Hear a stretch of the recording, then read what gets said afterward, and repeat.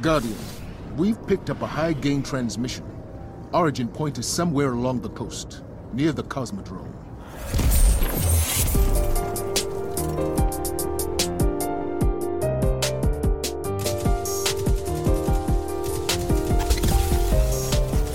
What is going on, Guardians? This is the first ever live stream of Cosmodrome Radio. Episode 40 of Cosmodrome Radio is right here, right now, live on twitch.tv/PandaThePaladin here for you people to enjoy. This is going to be amazing. This is the show about Destiny 2 and all about the great things inside of it. And we are going to go straight into our usual thing here that we got going on. Don't forget that you can follow this podcast on TwitX, BirdX, whatever the heck Elon's calling it. Like you follow us there at Cosmodrome Radio. Follow us on Instagram at Cosmodrome Radio. We're gonna start doing more with Instagram and Threads because we don't know what Elon's gonna be doing. You can check us out with the website at cosmodromeradio.com. If you have any concerns of where to find the recording of this show, you can check it out there, whether it be Apple Podcasts, Google Podcasts, Spotify, YouTube, Amazon Music, and Audible, Pandora, wherever. You can check it out there, and you'll be able to find links to that there. If you want to cop the merch, we still have the Pride version of the show at not the Pride version of the show, but the Pride version of the shirt that we released in collaboration with our artist Georgia for Pride Month is still available on the shop.cosmodromeradio.com. Make sure you check that out there. All right, with all the pleasantries dealt with there, my name is Panda the Paladin. To my left, we have everybody's favorite Divinity in PvP user. Finally let the Red Lobster go.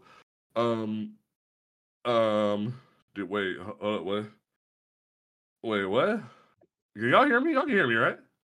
Yeah. Okay, y'all have me confused. But I gotta put the freaking screens back. Because I'm over here messing up the whole dang show. Thank you for saying something. Thank you for saying. All my screens are messed up because Craig is here now. That is a nightmare. Yeah. Okay, well, you know what? It's fine. Matter of fact, I'm gonna just do this. We're gonna do this because the first stream's gonna be a little bit weird.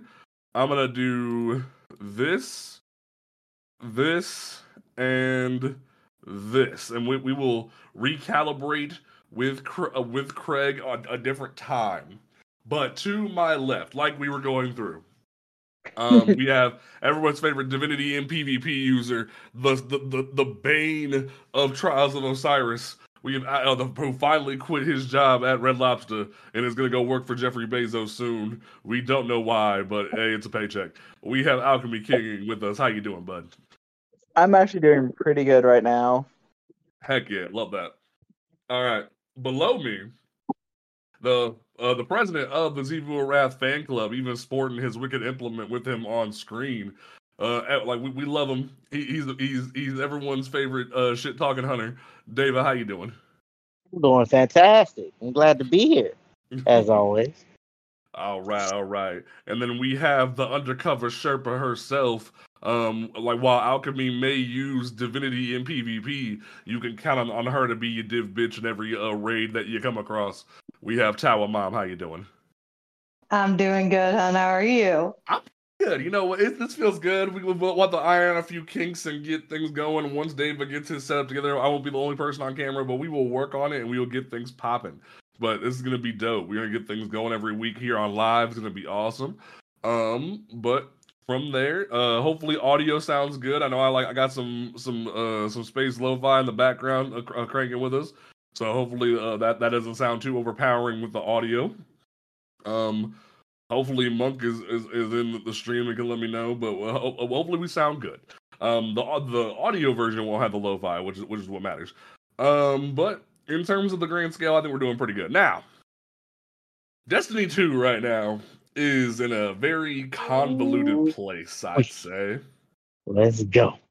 Right into the fire, baby. Yeah. Let's jump right in. And man, it's been a rough few, if it's like we've talked about it on previous episodes, it's been a rough few weeks. Burnout is setting in for a lot of people. And so, hey, what up, Tech Stomper? What's up? Does the stream sound good? Can you let me know if the stream sounds good, please? That way we know what's up. Hey, 1 man 3 pictures. Hey, it's fine. It's fine. Like some people don't want to be on camera. That's totally fine. It's no big deal. It is great. Stream sounds great. That's what matters. But in terms of what's going down, community is burnt out. PvP is upset. Season Scarlet, what is up? Thank you for letting us know. PvP community is upset. Content is getting stale for PvE to a certain extent. Hopefully with this new season we can change that. People are praying to God that the showcase with Final Shape reinvigorates this community. We're hoping for a good raid in 3 weeks, 4 weeks, a month, whatever the heck it is, I don't know. The greater concern with a lot of people is that the community is burnt out and concerned about the future of this game. In walks game director Joe Blackburn yesterday. Well, yesterday and the day before, because he was hinting at it, he posted the word count of the state of the game that he was going to publish. And yesterday, prior to the TWAB, or the TWID rather, they posted a long article with the state of the game. And man, oh man, is this controversial. You got some people that got walls up in defense for Bungie. You got some people with pitchforks and torches. And it is a divisive subject across the board. Now, we're gonna jump between these different sections and go straight down, and we're gonna go through it. Now, I want to preface this before we go too deep. I like just from my stance. I think Bungie has some good here, but if we sit down with the magnifying glass, everything that is in this article is stuff we knew that was going to already happen. Everything in this article is stuff we already knew from every other TWID, and I think that's the core issue people have. Is people were looking for answers, and they got none. And that is concerning to them. So let's go ahead and dive in. And before I gave my first impressions. Alchemy, what are your first impressions of this entire situation? That way I'm not just diving in after me. Is Alchemy dead? I think we'll get back to him. I think he might just muted his mic. Okay, Davo, what are your opening thoughts in regards to the whole situation? Like opening thoughts before we dive straight in. Big picture, nutshell thing. Mm-hmm. A lot of people are gonna like D.Va. I think that this is great. It's not what people want to hear. Oh, by no means, no. Need to hear. Expectations are being set, and a lot of people aren't gonna like it. But this is transparency. As much as you don't like it, it is what it is. Now, Bungie definitely needs to rethink their angle sometimes. I'll be straight there. There are a lot of problems that I see, but I do think the pros outweigh the cons. Okay. Tower, while leaving what David said in his own bubble, how do you feel about this article? From an overview.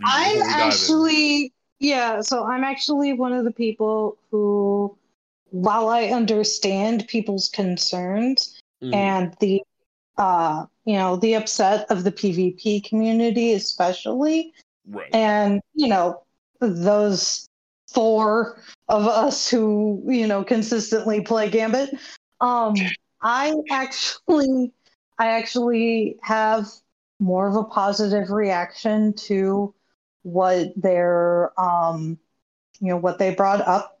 I think the pros outweigh the cons as well. I'm in agreement with Dava.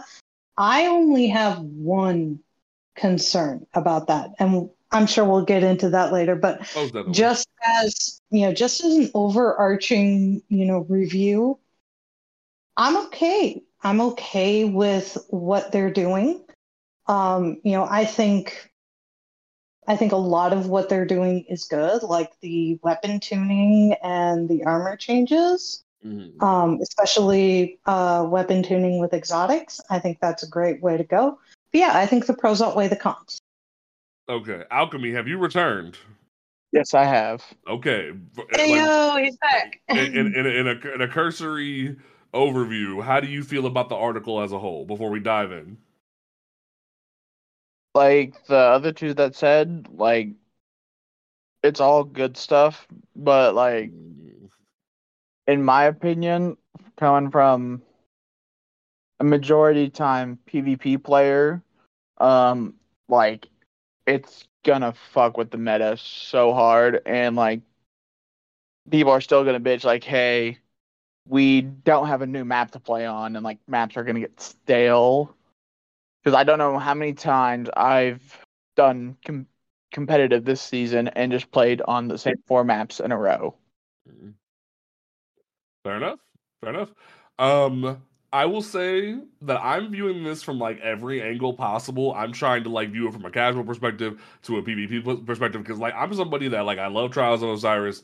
I love like hardcore PvE, especially hardcore PvE is where I thrive. But do I go get my guns because I need my guns in PvP? Yes, most definitely. Sometimes stuffing someone with a shotgun is a great time.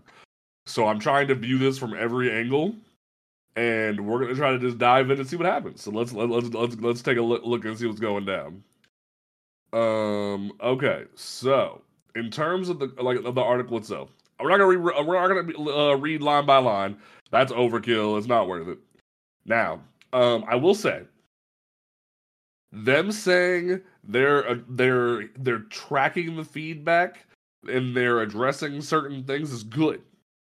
Now, ritual updates. The big thing with the ritual updates is that they are making it across the like the big change they did with rituals was changing pinnacles once you hit 1810, which is the hard cap, to be exotics. They made it so exotics are what you get in terms of exotic engrams, or the big thing that you get from the ritual playlist, which are Vanguard, Gambit, and Crucible, instead of like a higher tier because we've stopped increasing the power cap. And Bungie even says further down that they are not increasing the power cap next season. That is a very controversial decision. I think, and what really boggles my brain is they kind of set themselves up as if they were going to raise the power cap because we have 2 weeks until the raid comes out once the season starts. So it really felt like they were going to make it so we would have to raise the power cap. So to have 2 weeks before a day 1 raid, and for them to not buff the power cap seems a little weird. But cool. People like not having to grind pinnacles every season. By all means, fine. No big deal. Yeah. They did bring up that they're trying to bring in new guns. They're trying to like refresh everything. Not only are we getting Warden's Law with a brand new archetype of hand cannons and nightfalls, which is really cool. The new archetype sounds really dope in terms of PvP. We are getting a Void machine gun for Gambit. We're getting a Strand grenade launcher in Trials, and we are getting a solar sniper rifle from Strikes and a stasis submachine gun from Crucible. And the big change they did is you no longer have to worry about waiting till the next season to focus your engrams for those weapons. Like you'll be able to focus them from day 1. If you have like 99 Crucible engrams and you decide you really like that new stasis submachine gun, you can focus nonstop. So that's a great change. I know it was always frustrating, especially when Riptide came out, especially when Out of Bounds came out, them being like, can't do nothing about that. You like you're stuck until next season. That was kind of frustrating. So I like this change a lot. Alchemy, what were you gonna say? You and the Autumn Wind last season? Man, let me tell you, I still haven't got my perfect one. I need to go spend my dang Crucible engrams with the Autumn Wind because I was like, I love that archetype, that frame that Autumn Wind is. It's the same frame as Time Worn Spire, so I love getting that. So I still need to spend some time getting that thing. So that's cool. Does anyone have any like hardcore opinions about the ritual changes? I see it as a good change because instead of just having to do 5 strikes, 4 Gambit matches, 3 Crucible matches. Oh, I didn't even mention that. Yeah, like they're making it so like you can do whatever you want from every activity. You don't have to do like Gambit here. Yeah, like I forgot about that. You can do all of your pinnacles in one area. Go ahead, Anthony. but also going back to the weapon, I feel like the Gambit weapon is just gonna be a reskin of 21% Delirium Ooh. Ooh. because it says it's a void LMG, and that's what 21% Delirium was, because that's how we got the perk killing tally in the game. Yeah. Mhm. Now, do you see if it has destabilizing rounds? That it's just gonna be mint.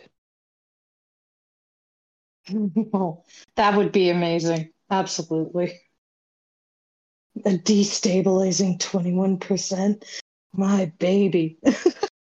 Yeah, it would just that would be like the pinnacle of ad clear. But like the new SMG and Crucible, if it's, I hope to God it's not an aggressive frame, because aggressive frames right now, like it, because we already got Immortal, which thank God they're nerfing, and then we have the Rapacious Appetite from this season, with it's basically just a Stasis Immortal. So I hope it's a lightweight frame, because we do not have enough lightweight frames in the primary slot. Because the only one I can think about right off the top of my head is Submission, and that gun's perk pool right now Well, it's isn't. kind of lacking, to be honest. Yeah, it is. P, because like the best PvP role on it right now is probably Perpetual Harmony. Yeah. Most people do use, and it's very successful. It's just on a SMG, Harmony isn't the best perk. You more want it on like a A special sidearm. weapon, to be honest. No, not even a special weapon. You want it on a primary, because Oh, okay. Harmony can buff it. So like I remember, so one of the best guns that to get Harmony on is the, oh god, what's the stasis sidearm from Iron Banner called? Peace Bond? Yeah, Peace Bond. It's one of the best perks on Peace Bond, especially if you're running a shotgun or a sniper. Interesting. Okay. So healthy changes. Dava Tower, do you have any opinions about the ritual changes before we move on? I'm in agreement with Alchemy. I appreciate the fact that they're allowing us to, mix and match and do what we want in order, and engage with the game in the way that we want in order to do our ritual grind. I appreciate that. Like me Exactly. personally, I don't touch PvP very often unless it's like mayhem, Right. because of, and we've said this before, the PvP, meta of being sweaty. I'm not a big fan of that. So if I can go in and do like 2 strikes and 2 runs of Gambit, each week, heck yeah. Like Right. that's what I normally do anyways. I do my pinnacle grind on Wednesdays because I have the whole day off from work. So I usually don't even touch the game except for like story stuff on Tuesday. On Wednesdays, that's my pinnacle. That's fair. And I'm in. So, having to grind 5 strikes, like, I appreciated it when it was 3. I don't like having to do 5 strikes. Because sometimes you'll get a strike that you just don't want, or you'll get a fire team where other people don't like the strike you're in and they'll just drop. Right. And then you're kind of stuck. Like, I'm fine with that. I think that's great. Okay. David, how you feeling? So my thing is, and this is just like big peanuts, situation is I see that Bungie is trying to address the health of the game by cutting out the amount of time that players have to engage with content that they do not like. Okay. This is going to have domino effects later on down the line. Yeah. But ultimately, I think it's a good decision. So No, go okay. ahead. So I have my the majority of my stance on this is gonna be when we talk about Gambit. So I'm not gonna give a whole lot of opinions on this. I think you're right. It's gonna have a domino effect, and like the domino effect is gonna be primarily Gambit. So I'll dive into that there. But go ahead and finish that, then we'll move on. I think that too. I think it's probably going to be felt most in PvP though, Yeah, like fair in the enough. Crucible. So like like speaking of PvP, so the big thing that we got from here, I'll go paragraph by paragraph. So they specifically say, thanks to the hard work of multiple teams, they were able to deliver like multiple different things like fire team based matchmaking, like comp changes, trials changes, new rotator playlists, new modes, PvP specific weapon tuning, several quality of life improvements. Which great stuff, great stuff. We're not debating that whatsoever. However, there are 3 main pain points that PvP players are asking for, which, in my opinion, are not unreasonable. New maps, Speak on it. fewer cheaters, in an ever-evolving meta that feels good to compete in. They say that verbatim. Then they go and sit you down, like it's a Full House episode where you're trying to learn the moral of the story, and go, look, I'm sorry, but you're not getting that new bike you wanted, Timmy. You're not getting any more new maps after this next one. Which is pretty much what they say. And it sucks. But no. So what they say is the most feedback they get is just not enough PvP content, specifically new maps. And to set expectations, they're changing their guarantee of like 1 new map a year to our studio is structured to be able to give you weapon tunes, new weapons, like balance changes, stuff like that, new modes and whatnot. But we can't just give you a new map as consistently as we would like, because that takes away resources from things like new story missions, exotic missions, core activities like strikes and whatnot, or like a new destinations and whatnot. Similarly, bringing back reprised maps that never should have been removed from the game, bringing those back and pouring them into the latest version of D2 takes away from those resources as well. And I think this specific paragraph should have been said prior to Disjunction's release.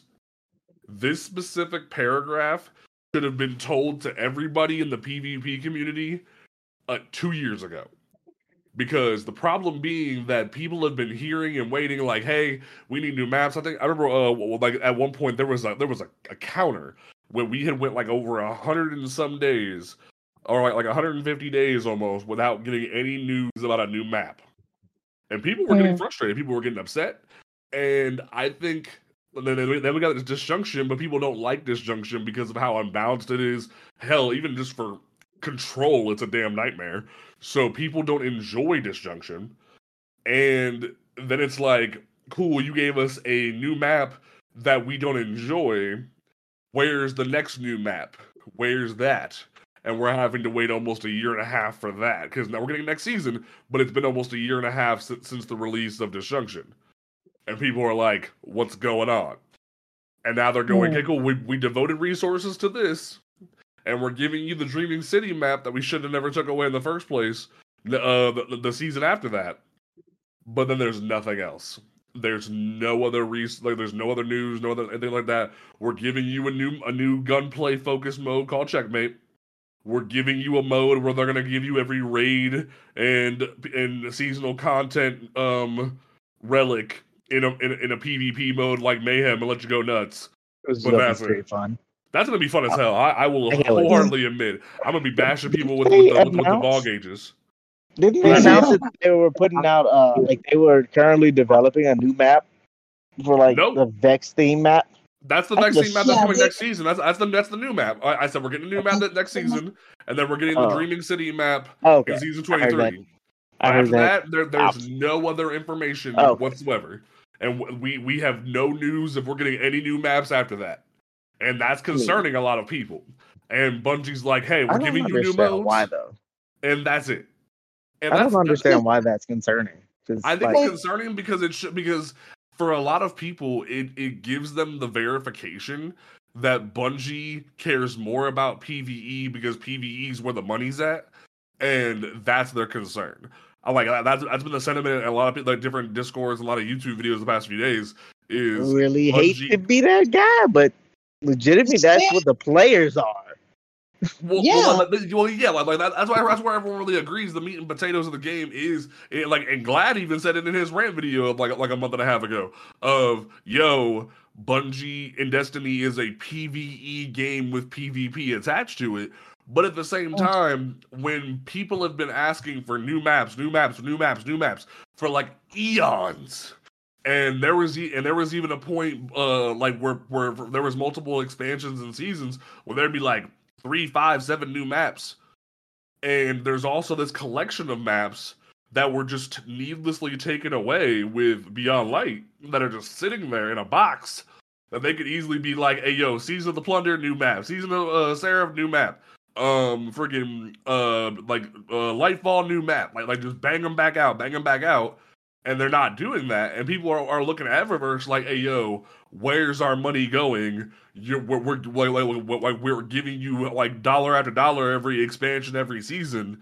We should at least see more than just balance changes and sandbox changes. From like that's the perception. And truth be told, I kind of have to like give them a little bit of leeway on that. Not a lot because they asking for a lot too sometimes, but for at least concern, because like at least some support, that makes sense. But like, it's not an unbounded like thing. I don't think that their argument doesn't have any ground to stand on. That's kind of where I'm at. Yeah, like they have a pretty good foundation here. Yeah, I see where they're coming from, and it is fair, 100%. I will say that it is fair to feel like Crucible has been kind of left in like this little time pocket where like Bungie's like we'll get to it when we can, or like as some people said, it's on the back burner compared to PvE, and I feel like that's a fair assessment, 100%. But same time, different token. You have to look at more than just this is what the PvP players want. Right.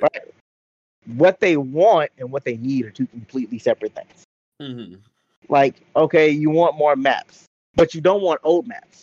Because anytime Bungie brings back an old map, they get the same uproar. You giving me back content I've already had. I don't think so. Like, the Mars map came back recently, and everyone was like, holy shit, thank you for bringing back the Mars map. Almost nothing good about that map. From any of the prominent streamers. I've been hearing in PvP community, like people are happy the maps map. They're like, "Hey, you brought a map back. Good job!" Like they're excited about that. Genuine, response that I've gotten from like a bunch of like prominent like content creators has been the same thing that they say about on the PvE side. Bungie's just reselling us content that we already had. I see that's a different argument. This isn't something to praise that they gave us back a map that we used to have. Like they just gave us back something that we already had. Right. It already Which paid. is a fair argument to a certain extent. Like we've said previously, them taking half the stuff they took from Beyond Light was outrageous. We should have never seen those crazy like removals. Like even the fact that we're getting 2 Dreaming City maps, one for PvP and one for Gambit back, is outrageous when the Dreaming City is still in the game. You can make a fair argument that the Tangled Shore maps don't need to be in the game anymore because the Tangled Shore is gone. But in terms of the Dreaming City, they should have never left.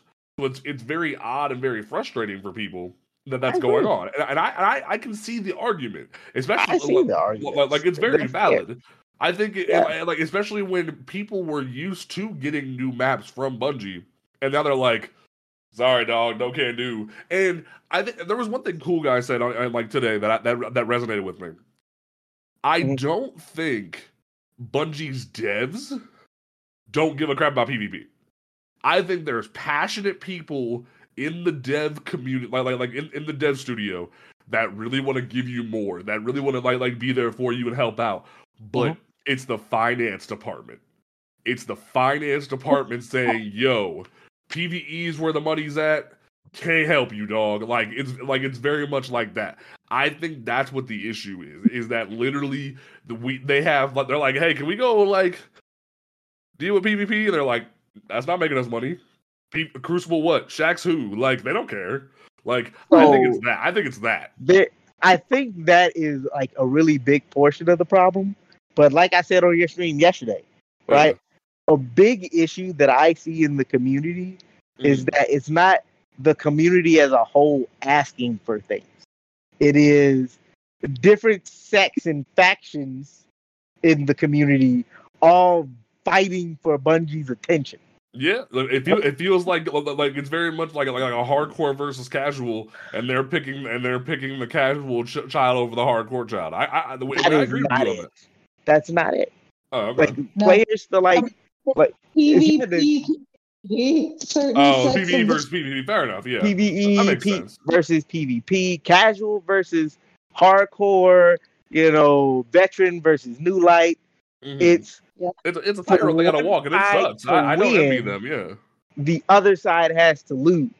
Yeah, and it's not that one side wants the game to be made better for everybody involved. It's some people are asking for to be able to play the game, while the other side is asking for the game to completely throw them away in their experience solely for our benefit. I've been the biggest advocate of allowing players that put a lot of time into trials to get one adept per account per week. Yeah, we talked about that. Yeah, a bunch of matches. Yeah. But hardcore players are like, no, we do not want that, because if you can't earn it, you don't deserve to have it. Right. Right. It's definitely a gamble in that regard. Exactly. But then you go from that to this, where you start talking about money, and Bungie's a business. So at the end of the day, money talks and bullshit walks. Yeah. And PvE is what keeps the lights on. Yeah. They can't monetize PvP, which is something to PvP's detriment. But also, another token against them is that not only can they not monetize it, when they focus on it, it literally runs off a lot of the casual and veteran players that just like playing the PvE side of the game end up leaving. Yeah. The people that pay to play the game end up leaving when the hardcore sweats get their way in Crucible. Yeah. And that is bad for the game. I understand that hardcore players want a sandbox where they can thrive and have fun. But if your sandbox does not include your little brother who wants to come to the skate park too, I get it. You're not gonna win. And Tower, how you feel about PvP situation? Before we die, we gotta keep the ball rolling. So I get what you're doing. For hours about the whole PvP situation. Yeah, because we've gone back and forth about that multiple times on the show. So it's more of I get what you're saying. The core issue seems to be PvE is where the money's at, so they're gonna focus on PvE, and that sucks. And I see the concerns of the PvP community, and their concerns are very valid. So I can understand why they feel abandoned by Bungie. Absolutely. But I can tell you there is one thing that specifically shows that they are not being abandoned by Bungie, and that Bungie has been listening. You know what it is? The COD players finally getting their kinetic weapons only mode. Yeah, them get that's fair. That's fair. Weapons only Checkmate mode. might be the thing that gives them that answer. Yeah, you're right.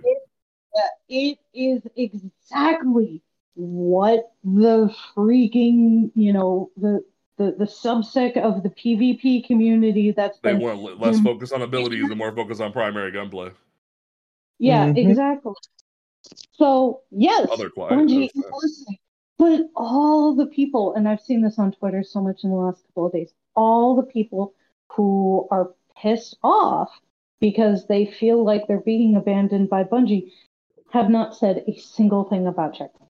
Not a single thing. Bungie is giving them exactly what they want. They're saying, here, this is a silver platter for you guys. You want to be able to play with just your kinetic weapons, just your primaries? Here you go. Enjoy. Have fun. And even the players who have been demanding that type of play for years are completely ignoring it. Like, guys, you're getting this. This is your silver platter. Go have fun. You're gonna enjoy it. But it's not enough. I don't that's- think it's that. I don't think it's that. I think it specifically is they're like, hey yo, that's cool, but like, what about this other stack of complaints we've been asking for a hot minute? I think it's that. I think it's more so that they're like, hey yo, cool, we appreciate you. I think it's because like the good things are falling on deaf ears because they're like people are upset that the other concerns aren't looking at. It's very much like, hey yo, why aren't you doing this? Like, yeah, cool, mode's cool, party mode cool, because like the Relic is very much a party mode, like man. And they're like, Oh, Relic, like, because I've heard, I've watched a couple different PvP people's videos about it. Like, I watched Cool Guys, I watched True Vanguard's video. They're very much like, that's dope. We appreciate you for that, but that's not the concern the community has. We have enough modes. We have Mayhem, we have Rumble, we have Elimination, whatever the heck else. We have those. We're Gucci. The problem is over here. We're asking for this. We're asking for maps, and we're asking for balance changes more often. And you're not doing that. And that's where their concern is. So the thing is that, like, I get that, but also at the same time, there's a very vocal sect of the PvP community that is demanding that Bungie turn PvP completely into what they're wanting to do for Checkmate. And that's just not feasible. Yeah. Like, there are too many people there who enjoy trials, who enjoy control, who enjoy mayhem. They want it to be COD, and it's like, why don't you go play COD at that point? Like they enjoy I think it's like they enjoy the gunplay. Yeah, and that's absolutely valid that they enjoy the gunplay, and that's why I feel like Checkmate is that silver platter moment for them.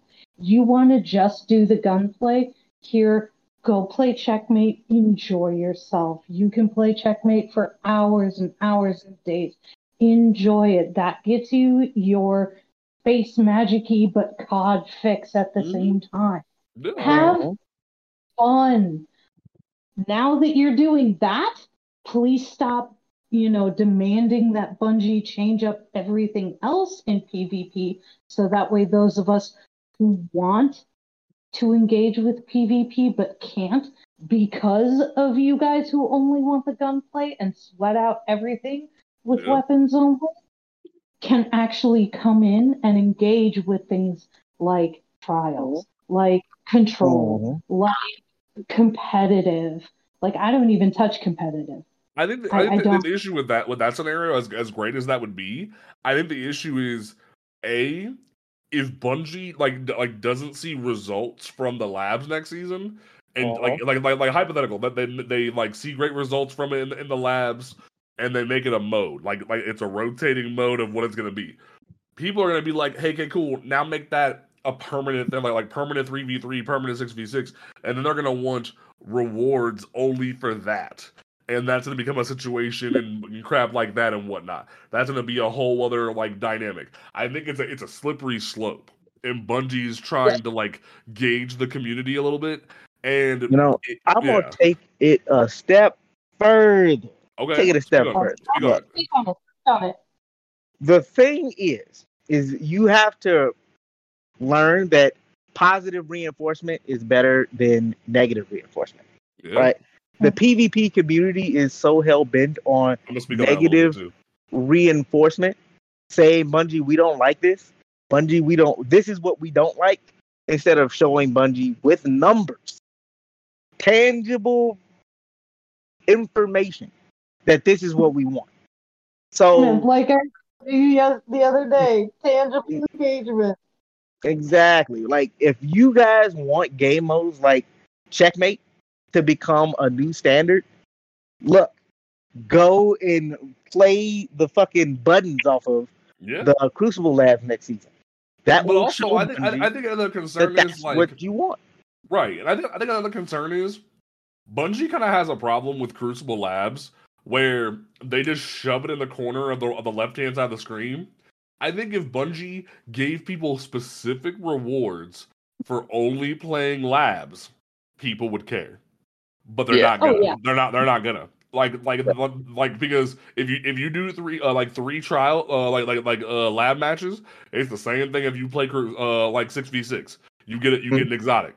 If you got like an emblem, like an emblem that had like a beaker and test tube or some shit for playing a certain amount of lab matches, people would go nuts. Have to go and play. If you have to be goated to go and do something like that to test out the new stuff, like, is it even worth it at that point? To a certain extent, I would say so. Yeah. You like it, or are you playing it because you want the nice shiny thing that comes along with it?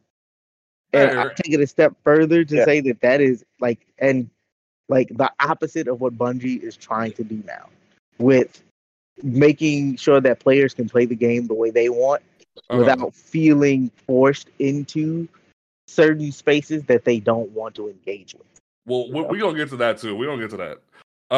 So like the other cool thing is they announced that they're gonna have a new comp weapon with they're gonna have a new Iron Banner weapon and a new Iron Banner mode in season 23, and they even tell you, hey, it's gonna be a Hake aggressive frame strand pulse rifle, which for me that's like, why are you waiting until season 23? You just gave us the frame, the element, the manufacturer. Why not just make it next season? Like it feels really weird. They did the same thing with the hand cannon a few weeks like last season. Where they're like, hey, here's the whole picture of it, and then they're like, they can't speed up that process. It's pre-programmed into the release. That's fair. It just feels a little odd the way they're like, hey, here's the whole make model of the car, but you can't have the car till next year. Like, it just feels weird.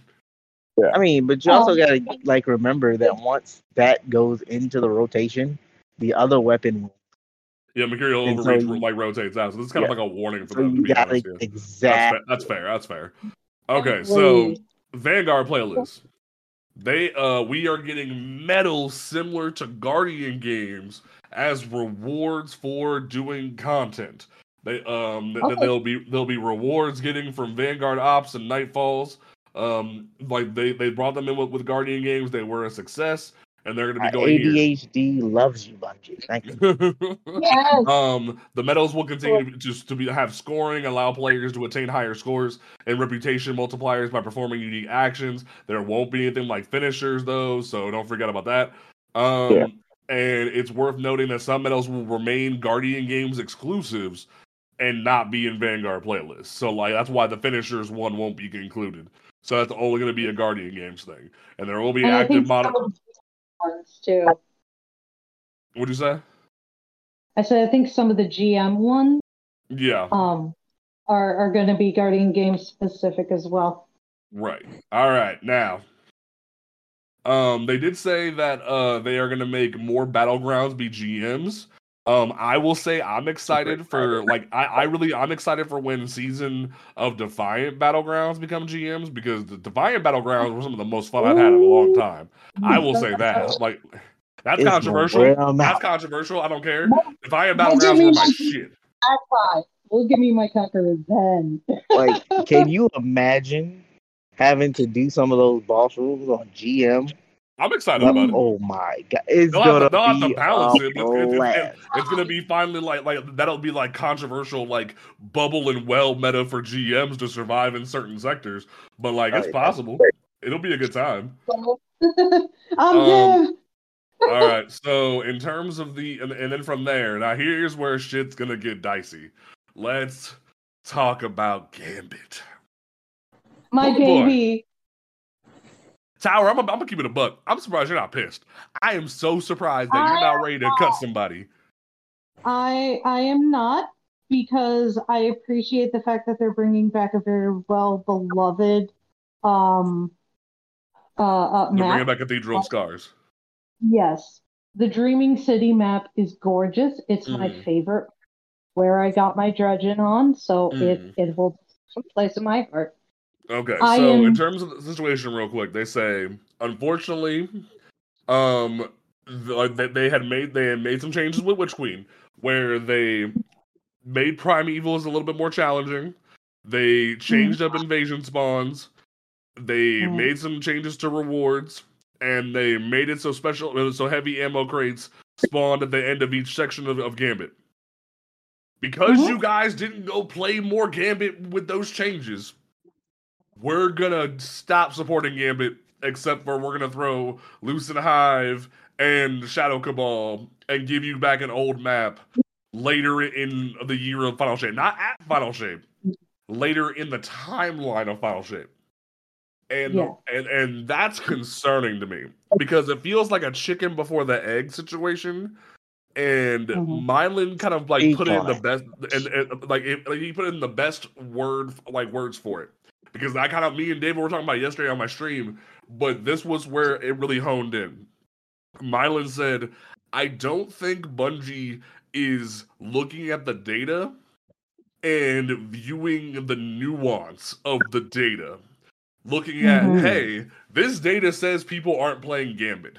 Why aren't people playing Gambit? Well, I can speak on that. Go for it. I can absolutely tell you why people aren't playing Gambit. It's because people go into freelance expecting to have a team who knows what they're doing, a team of fellow blueberries who knows what they're doing, and those blueberries don't know how to play the game. Either they turn off their dialogue, they turn off their subtitles, or they just don't care. It is easier as a solo player right now to go into the Gambit playlist as a solo player than it is, and win consistently, than it is to go into the freelance playlist. You're right. And consistently.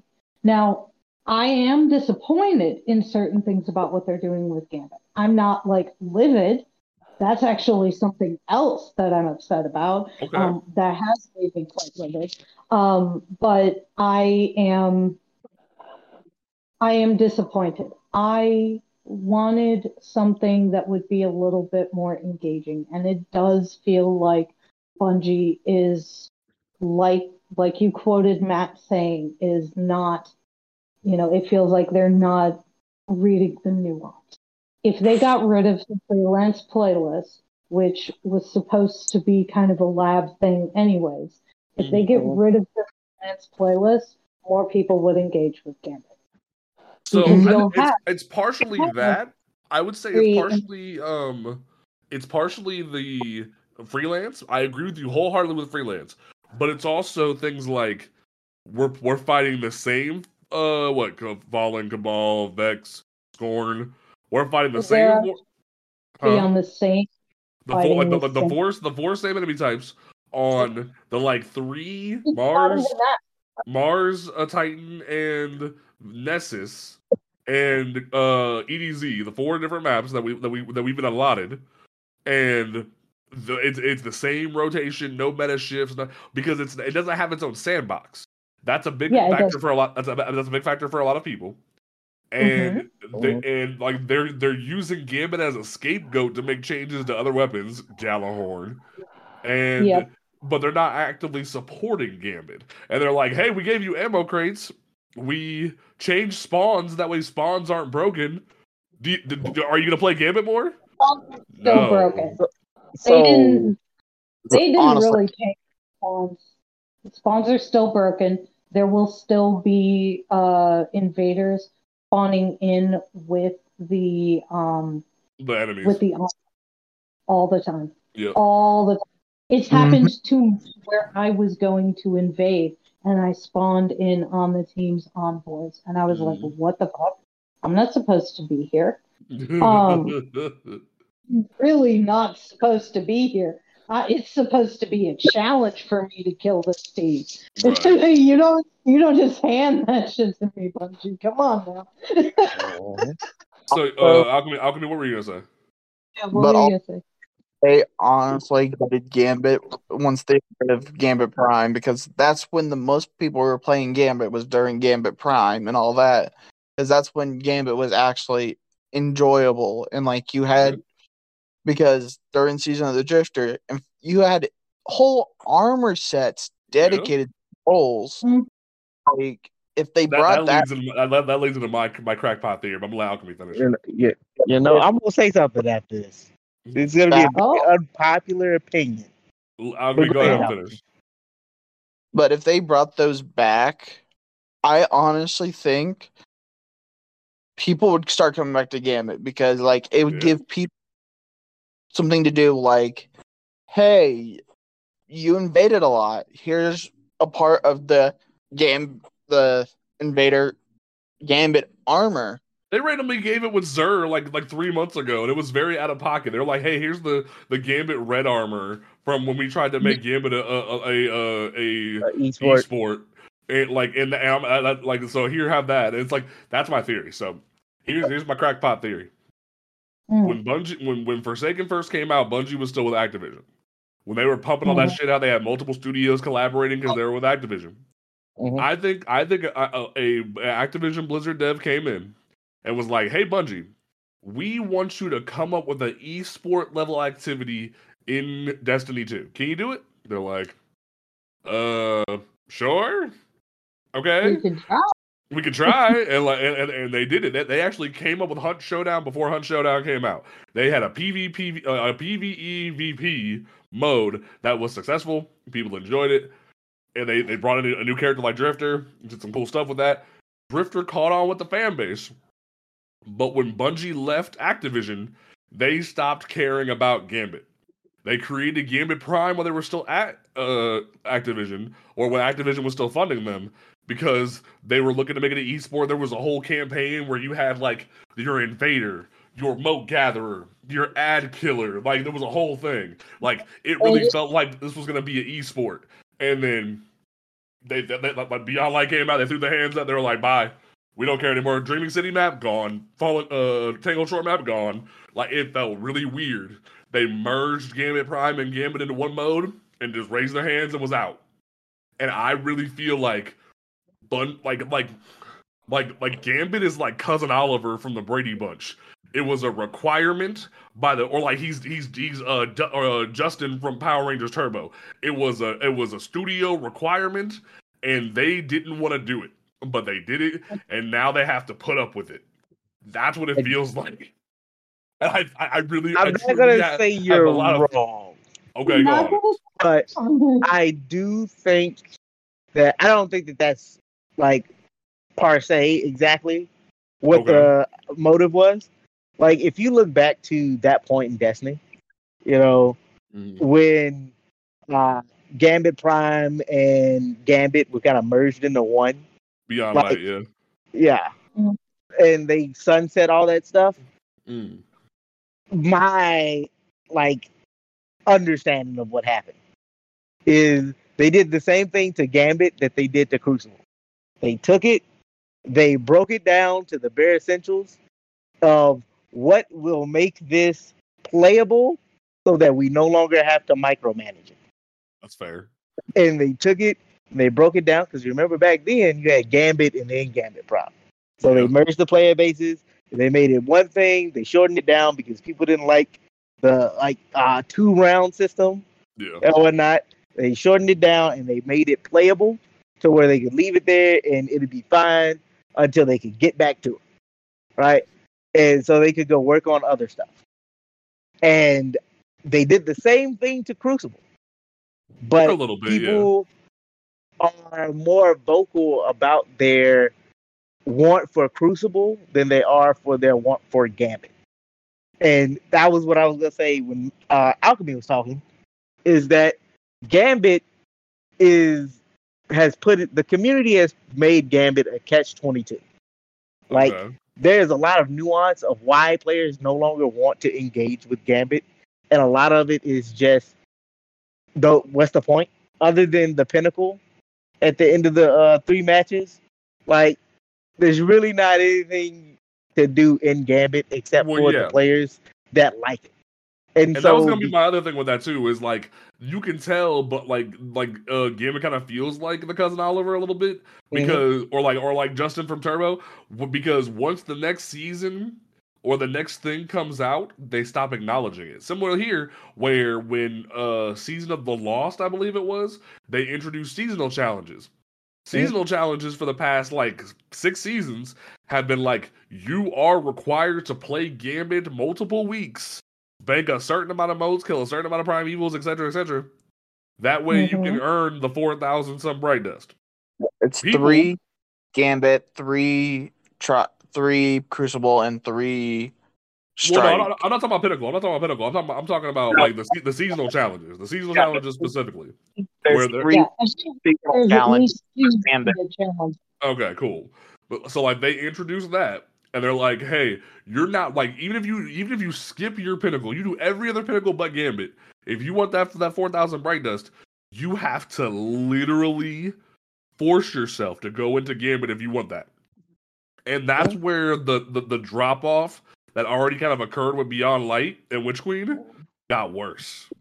Even when they were like, "Hey, we're gonna give you ammo boxes for Witch Queen, and we're gonna try to fix the spawns," it still went down. And they're very much in a chicken before the egg situation where it's like, "Hey, we're not gonna support this anymore because you're not playing it." Well, you didn't support it, so we didn't play it. And it's like, it's a chicken before the egg situation. And it's going in a circle, and it's like, I will say that that's where I think that the issue is like they're not looking at the nuance of the data, and it's a problem. Yeah. But I also think that the community is not looking at the nuance of the solution. Like, and I will speak on that. Let me speak on it. Right? Let me cook real quick. I'm about to chef it up. Right? I'm a little concerned about that, but go ahead, speak on it. So the nuance of the solution is that Bungie allocates a lot of time, effort, teams, and resources toward fixing Gambit and making it a viable thing that players not only want to engage with, but enjoy playing, right? And I'm going to be honest with you. 100% my hands are off the wheel. This is not me as a Destiny veteran or player. Okay. This is just pure observation. Okay. It would be easier for Bungie to just say, look, you guys don't want to play this. It's clear to us that you don't want to play it. Or the vast majority of you do not want to play it.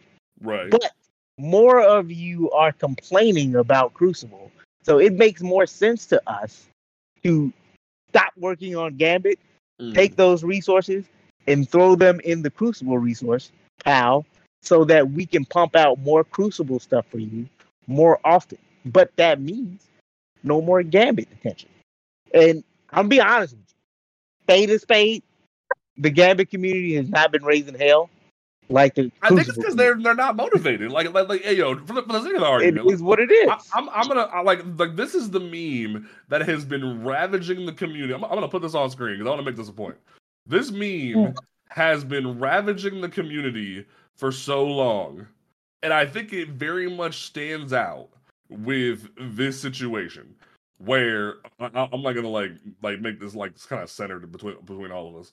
Like this meme right here, where it's like, hey yo, Bungie cares about Vanguard, Crucible's drowning, Gambit's dead. This is how the community has felt in terms of the core playlist for years now. And that's a problem. And I don't think Bungie understands that. And they're like, they're doing a chicken before the egg thing with Gambit. They're doing like they're like giving you a little bit of support with Crucible. They're like, oh yeah, you can swim by yourself, you can function on your own. And they're like lifting Vanguard and raids and dungeons into the sky. And that's how this really feels. And yeah. I'm gonna give you some pushback on that, right? Okay. This is coming from my veteran, like military experience and knowledge, right? So, you know, and anybody who's in EMT or is in like medicine, as like doctors and nurses, they'll probably tell you the same thing, right? If you were to come up to people, right, in a like mass casualty event or like an event where a lot of people got hurt, right? I see where you're going with this. Are you going to run to the guy who got cut in half, or are you going to look at him and be like, "You're cut in half. I can't really help you," or are you going to go to the person who's missing an arm? It's like that major. It's like a major the pain where he's like, catch-22. "Hey, yo, I'm bleeding out. I'll give you some pain to help you not think about that pain." Crack. Exactly, and that's where we are. It's the catch-22. Crucible is the easier one of Gambit and Crucible to fix. It's Mhm. easier. There's clearly more support for it. You know, it makes sense that they focus the resources on fixing Crucible. Crucible Right. players will stop harassing the Bungie devs, so that fixes another problem. So Right. leaving Gambit in this state, I hate to say it. As somebody who played Gambit to get into playing Crucible Mhm. and really getting into the feel of it, I am heartbroken. I really am. Yeah. But at the same time, like, I can genuinely say, as a player, as somebody objectively watching what's going on in the community, Mhm. it makes far more sense for Bungie to Yeah. say, look, we've lost this war. The war with Gambit's Right. done. But see, We if, need if, to if they were willing to admit the other way. war was done, I think they it would did. be more reasonable to be like, "Hey, yo, next week or like in 2 weeks, we're killing Jermaine. We're killing Jermaine. Gambit's gone, and be done with it." Like They're never literally, gonna- or at the very least, the 9 comes in and wipes out Jermaine's ship, and he's stranded at the tower. He's gonna help Shaxx with Crucible and be done with it, or he finally like says, "Oh, I'm actually a Hunter Vanguard, and he's the new Hunter Vanguard now." Like, because obviously, like, because everyone's always said, "Oh, like Drifter doesn't have actual like class. He's just a guardian, whatever." Like, give him an official class. Let him sit over in the corner and let him be the Hunter Vanguard and be done with it. Like, if Bungie was straight up like, "Hey, yo, we don't want Gambit anymore," they would blow up the derelict and be done with it. But they're not doing that. They're like, "Hey, yo, we're That's gonna what this let this is. die in the corner," and it's I like think that. that's what this is, That's though. what Is this I'm is. saying, like, look, we no longer like fighting this battle. We're done. Like, look, we're not But- even gonna leave you guys with the anticipation that we're gonna fix it. Like, this They is us might putting our hat down and saying we're done. But Sorry, what Dave, you say? If you I want, said they you can still play it. It's still here. Defender. If you don't want to play it no more, we understand. Hold on, like David Tower said something. What'd you say, Tower? I said they might as well make him a seasonal vendor. Yeah. Like, honestly, That is- not even like a seasonal vendor. Like, just make him a standard vendor. Like, yo, big brain. Kill Hawthorne. Drifter runs clans. Be done with it. Like, Whatever. There you go. There you kill go. Hawthorne. Like, Exactly. say Hawthorne died, well, like in like casualty of war. Like, because I've been saying for aeons now that fucking Holiday shouldn't have died. It should have been Hawthorne. That's been my fucking thing. I've been saying for a hot minute is that Holiday shouldn't have died. It should have been Hawthorne. But Leave Hawthorne alone. She in her corner. Let her have her corner. Here's the thing. okay. Here's the thing. You were gonna say something. What were you gonna say? But here's the thing: if they relegate more sources to PvE and PvP, Gambit, since it's all one same sandbox, if they Mhm. delegate more focus on PvE and PvP, Gambit's going to be directly affected by that because the changes they make in PvP will affect the invasions like Immortal, Cloud Strike. Yeah, that's very true. With that change in PvP, that will also be changed in invasions because, and say if like Rockets, not Rockets, say if Linear's got like a teensy wincy buff, that would Yeah. also affect, Menace.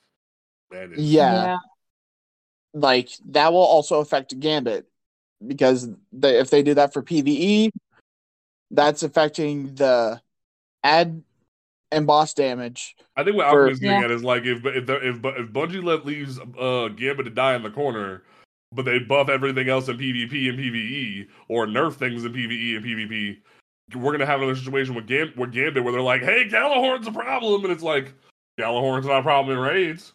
Gjallarhorn's not a problem in PvP. Why are you bitching? We don't care about you anymore. I think that's what Alchemy's getting at. That is what I'm saying. A bad outcome. I'll agree, but there's at this point, balancing for Gambit has pissed off both sides Yeah. at this point. So I think if Bungie would have took Gambit seriously, even if they hated it, like my crackpot theory, if Bungie would have took like Gambit seriously, gave it its own sandbox team, and been like, "Hey, yo, you're over the corner, do your thing," the Gjallarhorn nerf wouldn't have happened. Like Gambit would have thrived in its own corner and been done with it. So that's what I think there. But they didn't do that. It's been a long fought battle to get Bungie to separate the PvP and the PvE from each other. So getting them to separate even more for Gambit, that was an uphill battle from an orbital fucking angle. You are not going nowhere with that. You right. Now, Armor. Armor is the other topic that's going to be divisive in this podcast. So, Bungie says, a long time ago, we shared a plan to address concerns about reward balancing. Players have pointed out we didn't release a new armor set in the Ritual playlist, Vanguard, Crucible, Gambit, with Lightfall like we previously said we was going to. And they were justifiably right. So we're going to reset that expectation and say, y'all ain't getting nothing. We have one more planned for Final Shape, and then y'all ain't getting nothing. And I don't think they said y'all ain't getting nothing. What they said was, but they specifically say delivering ritual armor sets at the rates we have said in the past has become increasingly challenging, especially considering these sets have had very low adoption rate by players as both base armor and cosmetic ornaments. At this time, we are amending our delivery plans and how often we refresh these sets, and will no longer be creating a new set for every expansion. However, we prioritize a new ritual armor set for Final Shape, and we are gonna have a new trial set for next season. Which, fam, this Titan armor is never coming off once I unlock it. I will want to tell you straight up. My name is Panda the motherfucking Paladin. I am not taking this armor. I will have Jackarina on this bitch. You will see me black and white running around nonstop.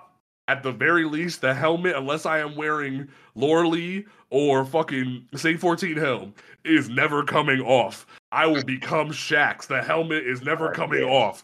Like, I have waited so long for bear-themed armor, and I like Ursa Furiosa, I was at home, fam. I was at it. But now they're like, hey, yo, full bear suit for Titans. Let's get it. I'm here for it. Now, that was my one thing. But in terms of the ritual situation, everybody and their mama the past 24 hours has said, Bungie, if you can create as many cosmetics as you do for Eververse, what the hell do you mean you can't create freaking armor sets every expansion once a year? Once a year, yo.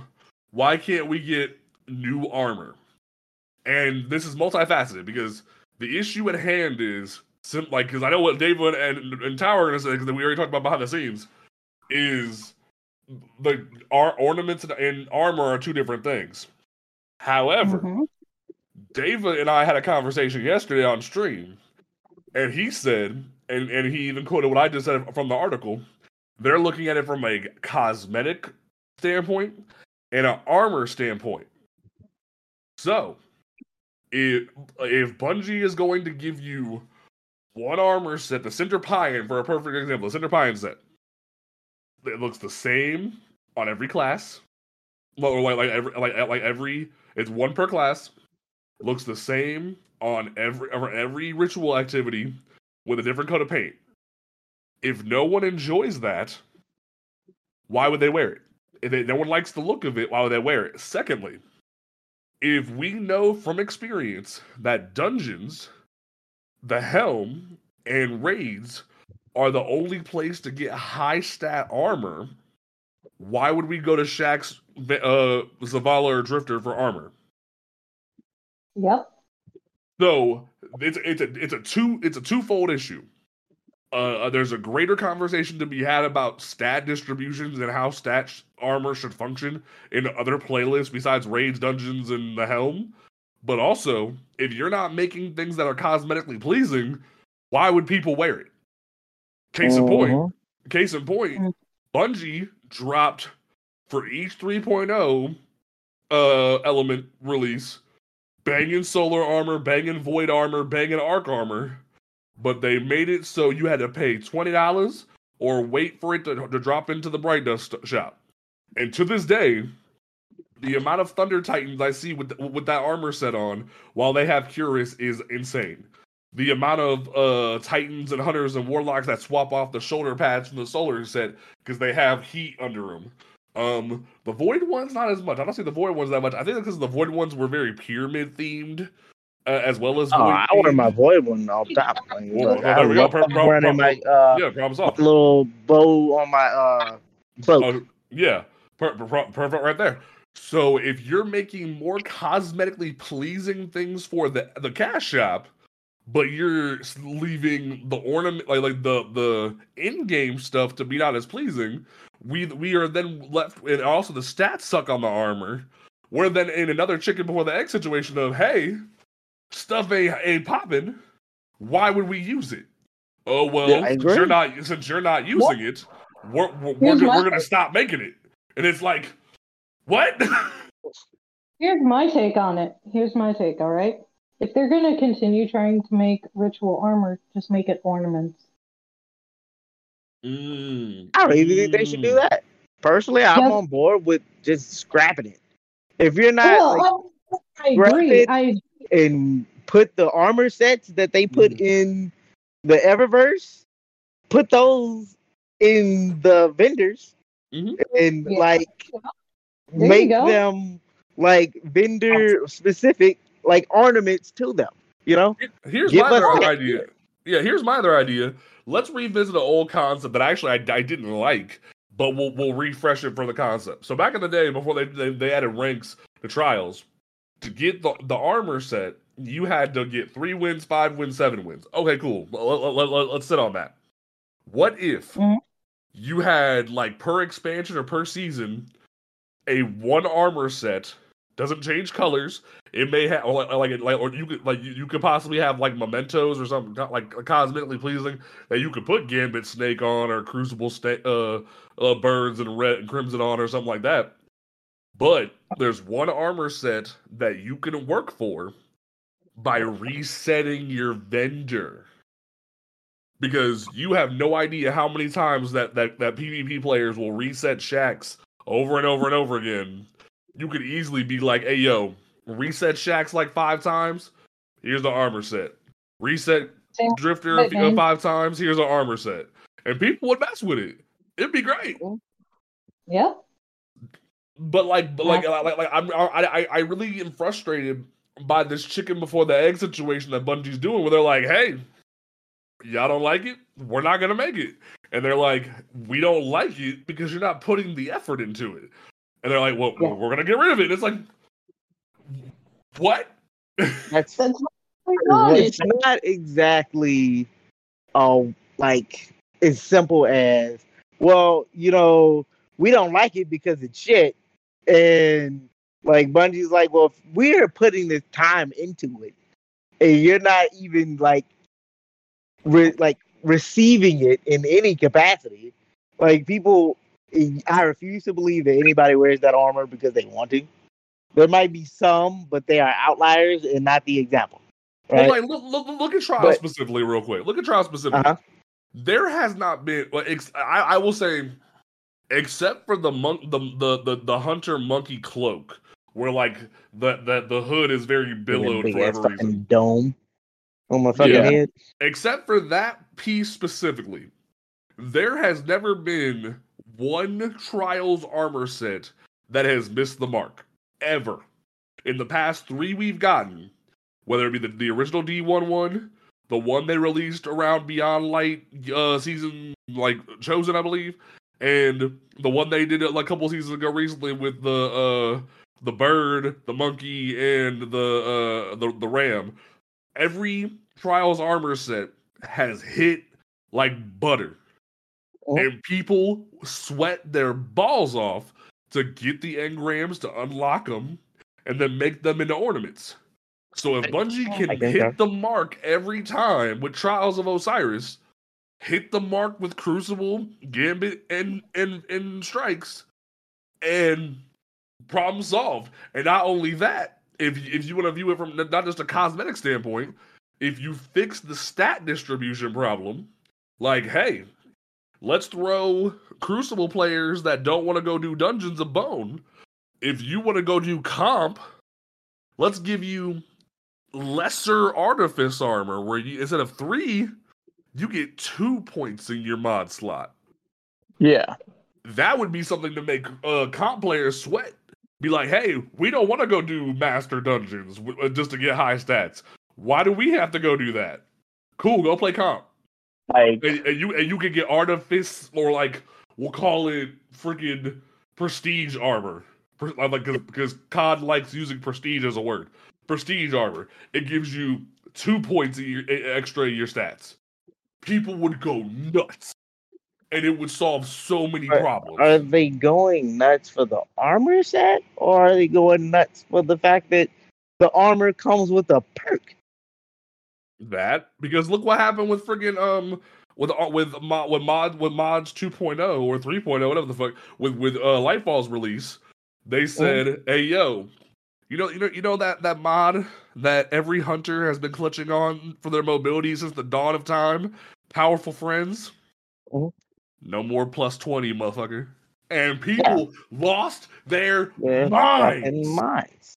What up, Scott? because Thank you for joining the chat. And it's not about if you gave them an the- avenue to harness that a little bit, they'd love it. They would love it. yeah, but they're not loving it for the appearance of the armor. It's the utility of the armor. Right. So That's if you what give them it is, 2 but different reasons to That's my utilize thing. good-looking armor They plus can do utility, that problem same solved. thing with the crappy armor they got in there right now, and they would get that same reaction. Like the same reaction would be had, and people would just ornament over it. Yeah. And that is what I think Bungie's trying to say. You guys don't use this armor, so we don't feel a need to even remotely make it like a thing to like constantly waste resources or making a new one every year for y'all to not use. Well, like If they you- even say players as both base armor and cosmetic ornaments. So the reason why most people use ornaments is because they don't like the way the armor looks. So Exactly. if you gave them good looking armor that has a stat bonus that makes sense, people would go nuts. A twofold like solution right there. Good looking armor on the level of trials, but also gives them a reason to sweat for it, and people would go nuts.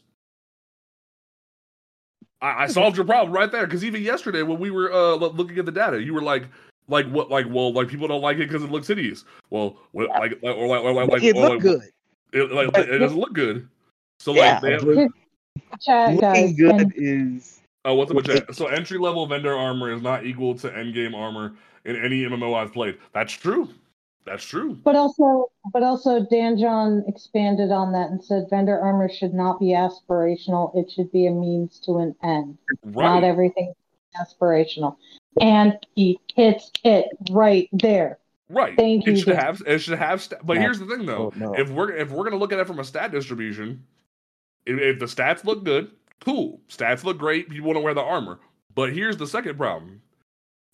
Before, people would sweat out shacks for light level. We're not worried about light level anymore. We're not boosting power level anymore. So Next season they're keeping us at 1800 as well. yeah, so like they've removed they've removed a reason to use vendor armor, which is light level, and they're not fixing the stat distribution, and the armor don't look good. So they're like, hey, we're you're not wearing this, so we're not gonna utilize it. Well, you're not giving us a reason to wear it. It's another chicken before the egg. I'll tell you what though. I will tell you a very important thing. I will and I have grinded out some really ugly sets because they dropped with high stats. Mm-hmm. That's what I really think that they should be. But that's is- not an appearance thing. Half my armor sets that I use for raids are freaking Tusk Allegiance armor from Season of the Risen. You think I want to? Yeah, Shit. Hell no. nasty. It's just ornamented. Herein lies- That's my that. point right there. That's my point right there. Got People are just that. gonna ornament over this good statted armor anyway. Yeah. So Bungie's Yep. saying if you're gonna ornament over it, it's not like people are using this armor as like ornament fuel to ornament over other armor. Mm-hmm. There aren't any aspects of the armor that people are using for like drip purposes. So Yeah. if you're not gonna use it for drip purposes, we might as well just not even fucking put Right. time and death time into it. But then you have the chicken before the egg situation again, where the shit don't look good, so we're not gonna wear it. Well, if you're not gonna wear it, we're gonna get rid of it. It's a chicken before the egg That's situation. 22. If you're not gonna use it, then we won't even develop for it. It's a basic premise of vote with your wallet, vote with your time. If you don't play something, you can't be bad when they just like, well, you know, we won't develop it no more. Yeah, Because clearly, you have shown me through your action that you don't want it. that's fair. And if you don't want it, then who am I to force you to take it? I'm just saying it's a weird ass chicken before the egg, and Bungie needs to look back at the data because it feels. Scott made a good point in the chat too. What's Scott say? Every class, he said, every class has hundreds of armor sets, and we're pressed over the ones from the tower vendor. I mean, hey, you have a really good point. You really have a good point. But at the same time, if we're gonna like, I was problem is the community focuses on stuff that they don't even use in the first place. But see, I think about it where that lies the problem though. Where that lies the problem. Bungie set an expectation, let it ride for a long time, and then didn't say anything for a long time. And then now we're like, hey, where's the shit you promised? And now they're like, hey, we know we messed up, but we're not gonna give you anything. It like, you know what it sounds like? You know what it sounds like? What it sound like? It sounds like the Overwatch 2 PvE problem. Uh, Tell me that's I'm not wrong. nearly the Tell same. me I'm wrong. That's not nearly the same. No, Like, it's the they were same thing. like- They're like, hey, we're gonna give you a PvE mode. Nothing. We waited Nothing. for Hey, so we know years. we know we promised you a PvE mode, but you're not gonna get it. Like that's what this feels like. The way I see it is the reason why I think those are two completely different situations is because not only did they promise them a PvE mode, they gave them a roadmap of what to expect Yeah, inside that mode. This is what we're working on. yeah, And it's like they gave them pictures, they had press releases, yeah. They and were listen, going and Bungie did the all same these thing in the different TWABs. And the places. TWABs, they're like, hey, all these we're different going to places give you showing one per them. year. One per year. And people are like, hey, where's our new armor set? I don't know. It's a valid complaint. Like it's not like quantifiably it's a little It's bit different. really But in not. terms of concept, it's similar. It's Like so quantifiably it's a little bit different. petty. But like It's really like Okay. I'm not saying it's petty. I take that back. It's not petty. I'm just saying, look, hear me out. You really willing to sacrifice like the real grandiose scale armor that Bungie's been producing? Because I'm gonna be honest with you, that Ghost of the Deep armor. I did not know you were going to say that. Now you're going to get Tower on your side. Now you're going to get Tower on your side, and I'm a loser. I'm mad at you. It's I the said the quality. have armor. I'm telling you, like, people see this as a genuine slight toward them, whereas I'm just saying, like, the less time they spend developing bullshit that we're not going to use, the more time they can spend developing the shit we want. Yeah. That is how I'm taking what Bungie's saying. Like, But look, see, y'all that's a not gonna dangerous use it. slope, though, because that goes into what they're saying of like, hey, you could get a new PvP map, or you could get a new exotic mission. And they're like, they're holding Presage at gunpoint. Like, hey, you want a new Presage? You want a new Whisper of the Worm? You want a new Revision Zero? Or do you want a PvP map? And it comes off Oof. real suspect. It comes off real suspect. Like, I think people, like, I'm be honest with you. Hear me out. because Okay. it's always going like it's about the long game. I'm looking at the long game here. Like, are we gonna sit here and like develop PvP maps for PvP where the vast majority of players don't engage with? So the vast majority of like I'm telling you, there's a pretty big casual player base out there that don't Right. give a damn about Crucible. Hell, I even stopped going in for my 3 Crucible games a week to get the pinnacle, and I've been perfectly fine ever since. Oh yeah, shit! Shout out to Scott Free with the Prime sub. For sure. Oh snap! Jeez. Spend that money. Spend it. I must say I have But, alerts off that way we can do the show. So like, I want to make sure I shouted that out. But 100%, like they're taking away. It's not like the PvP community is saying like, "Hey, look, we are willing to take less dev time on these aspects of PvP for you to make us more maps." They're like, "Fuck PvE. Stop giving them shit and focus on us. Well, We 'cause, want your attention now. well, So 'cause, give us what we want." One thing that I've seen a few times now is the conversation of, hey, Final Shape comes out, bet, done, no big deal. Once Final Shape's done, can we get one season, no story or very little story, and it's just PvP gambit changes or sandbox changes or exotic refreshes? See? That's a conversation I've been hearing. And if Bungie came out if Bungie came out and said that's gonna be the new system, one season story, one season sandbox changes, I think a lot of people could get behind that. I think a lot of people could get behind that.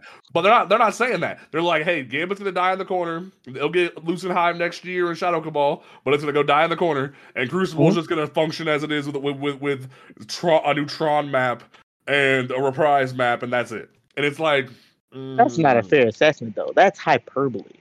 Like, they're not saying they're not developing other shit. They're just not telling you as soon as they come up with the thought in their mind. And I think that's pissing off a lot of people because they want that old school Bungie, like, transparency that they used to get. We're gonna get into that. We're like hold that one. We're gonna get into that. I'll hold off on it. But like Bungie's legitimately moved into a point where they're like, look, we release information as we lock it down, right? And we know they want the same amount of transparency they used to have. Yeah. But they can't get that, and we'll get into that in a little bit. No more. But what you can't get that of assholes. You can't. But what's even more of a problem is that not only are they not getting that transparency, they're taking that like empty space and they're routing themselves up into a frenzy. Mm-hmm. Like Bungie has not said that they're not making more PvP maps. They haven't told you that they're not coming up. Yeah, that is fair. They just said this is what's gonna happen. Pretty much what they said was like, hey, this is why you don't see as many PvP maps, and that's it. They didn't say one way or the other if you're getting any new maps after Dreaming City comes back. They just said, hey, yo, this is the situation and no other information. So people are like, hey, yo, we're kind of scared right now. Bungie, can you alleviate some fear? And what kind of worries me, though, I will say this. What was it? Speak on it. I could have sworn, not yesterday, but the day before last, there was an article that came out where they said, hey, we're going to make changes to Crucible and Gambit ahead of the release of the state of the game, and people were like, "Cool, yeah, Gambit changes, Crucible changes, great." And then they're like, "This is what you got," and it's like that's a little rough right there. That's kind of concerning. But we're gonna talk about the dev communication thing in a minute. But now that I will say this. They gave us 2 really good sections where they talked about PvP connectivity and changes to matchmaking, where they're going to widen the band a little bit for the high skill and the low skill, because they've been getting reports that on the high end, people are having to wait 8, 9, 10 minutes for a match, and also on the low end, because they're low skill players, they're waiting 8, 9, 10 minutes for a match. So they're going to widen that band a little bit. Not a lot.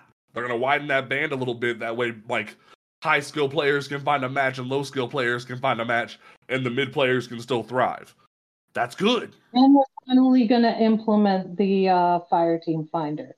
which Which is we're gonna get to that in a second. Well, I'm super excited for. Yeah, we're gonna get that's to that. the LG. Well, we're gonna get to that. The other thing, game security.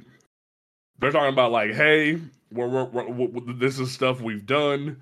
We're working on new policies. Now, one thing they said, hey, in addition, we have continued to adapt new policies to protect players, including abuse of external accessibility tools. They mean Cronus and Zim.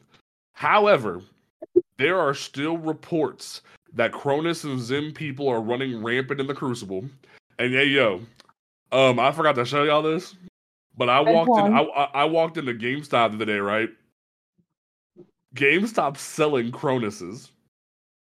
Yeah. GameStop selling Cronuses like they're freaking action replays from the early 2000s. And they're like, hey, they're not technically cheating, so we can make a profit. I'm like, man, like, that's a dangerous slope, my guy. The thing is that Cronus and Zim devices are meant to be used for people like me who have arthritis, for people who have, who may not have full use of their hands at all and have to use right. And we've talked about that before on the show. We've talked about how Cronus and Zim can be used for accessibility. However, Cronus and Zim, the companies who make them, advertise that they're cheating devices. They advertise on their websites that you can increase your fire rate and make your stability great, like have the best combat features, and the selling point, but not the full use. So Bungie sort of put in that article about accessibility and whatnot that they're like, hey, if you use it for accessibility, that's fine, but if we catch you cheating, that's a whole different dynamic. And we've talked about that on the show. We've talked about that plenty of times on the show before. But at the same time, it's a real slippery slope. And we've even talked, like, I remember when Aztecross did the whole video where he talked to people with disabilities and stuff like that. And there was that talking point of if Cronus and Zim users are doing this, they're gonna get banned.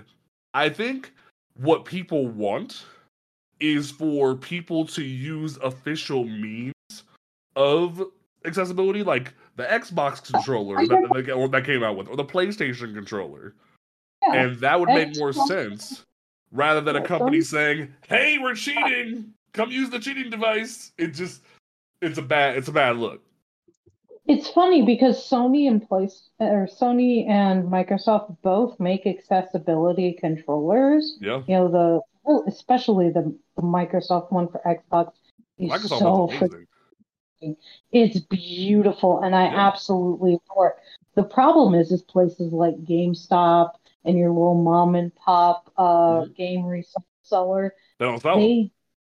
They don't sell them. So you have to pay out your ass by buying them directly from Sony and Microsoft through their stores. And they're not like insurance, like there's like no like health insurance policy for those either. It's like you gotta pay out of pocket for that.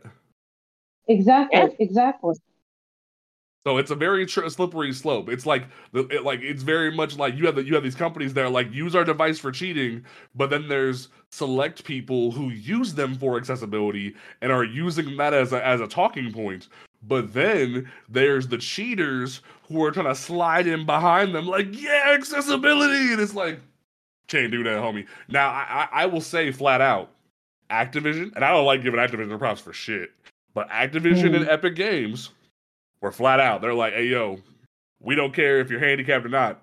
We detect that shit, you're done.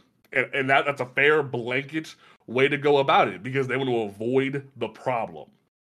They're like, and I can respect that. So, and people were looking for Bungie to make an official statement like that, but then Bungie's like, we hear the talking point about accessibility, so we're gonna like try to walk the line, and it's like I don't think y'all can walk the line like that. So it's weird. I don't know. I'm probably one of the very few people that look at it as like, okay, there are many accessibility options out there. Yeah. All right, there are many of them out there, and I'm not gonna sit here and say that all of them are overpriced as hell. But not everybody has access to cheap and affordable like accessibility tools. But I will say that no matter what it is, if it gives you a upper hand in a video game, 100% twice on Tuesday, there are going to be people that abuse it. Yeah. And I'm going to be honest. Look what happened with AutoFire recently. With AutoFire, you catch everybody that mama using AutoFire now, regardless if you have a disability or not. Yeah, because some things are just good. Yeah. Some things should just be features. But I'm going to take it a step further, and I'm going to make a lot of people upset with it. Let's go. And that is, when it comes down to Crucible, people aren't as good as they think they are. They just enjoy the advantages of the sandbox and the general game mode and how Crucible is built, of not everybody having equal footing. They enjoy not having equal footing with their opponent. That is the reason why so many PvP players hate for raid exotics when they're good to be really accessible and for people to have them. Because I've been the biggest advocate of going back to Garden of Salvation, where you just make the raid exotic a quest so people can get in. I've been saying that for 100 years, dog. I've been saying that for 100 years. But when you go back to the deal, I messed up my camera and now I'm trying to fix it.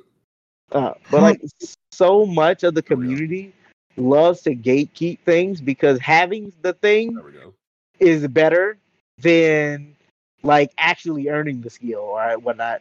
The fact that somebody else has it and you're not a part of this exclusive club is what drives this community, and it drives it hard. I felt weird talking to the corner, so I flipped my camera that way. It looks like I'm talking to you guys, and it was driving me nuts. But see, and here that's an interesting topic though, because people have been saying for years now that the way the div quest works is gatekeeping, because people don't raid. People don't raid, and they're annoyed that they have to find a fire team to go do div. Now, let's take a break from the negative and let's praise Bungie a little bit while possibly digging a little bit into the negative. But in terms of the grand scheme, something that we've been asking for a million years is finally coming next season. Favoriting shaders. It's not just favoring shaders too, it's favoring ornaments and shaders. And I'm like, yo, I can get with it. I'm gonna be honest. Along with that, they're finally turning transmat effects and ghosts into consumables. And they're taking away from being consumables and putting them on the ships. And I'm like, bravo. Quality of life change. Good job. I have a controversial opinion. Well, I don't think it's controversial. I just think it's a very contrarian opinion. Whilst I both appreciate Bungie making this change, I really like it. I'm not going to sit here and tell Bungie that they're bad. Do you have a problem with me favoriting shaders, Dava? Because if you're mad at me for half that, I don't want to have to flip 5 pages to find buffer overflow. We don't have the box because that's a problem.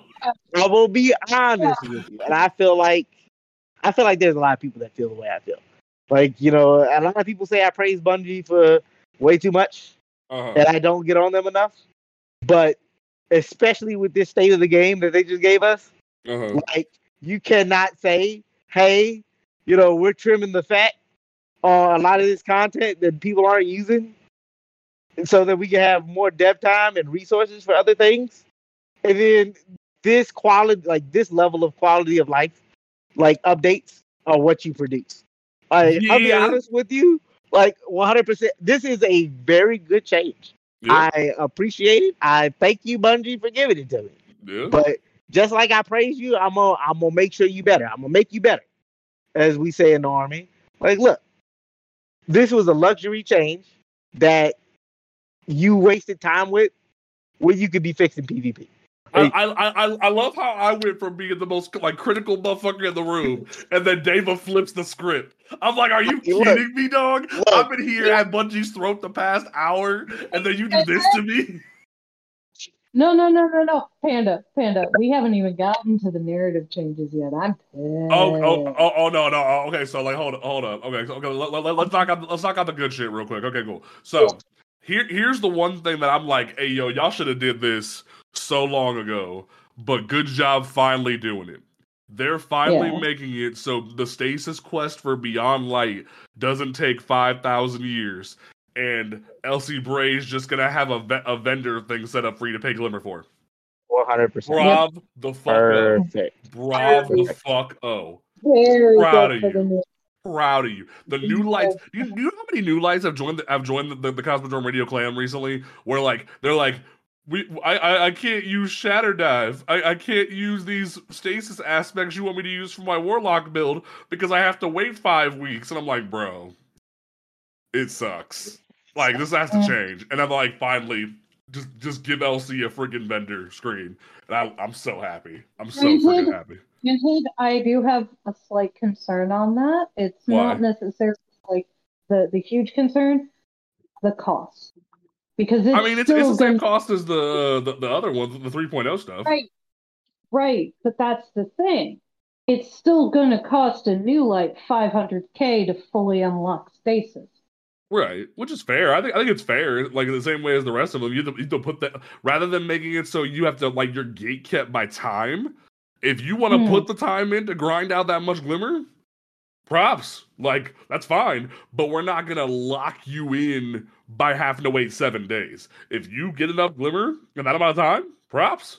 But we're not gonna like put a we've opened the jail cell, but just left some caltrops on the ground for you as you walk across the road. Like I like it's a weird metaphor, but that's how it feels. Where it's like you have a long hallway to walk down to the end of the prison, but we've unlocked the door. If that makes sense.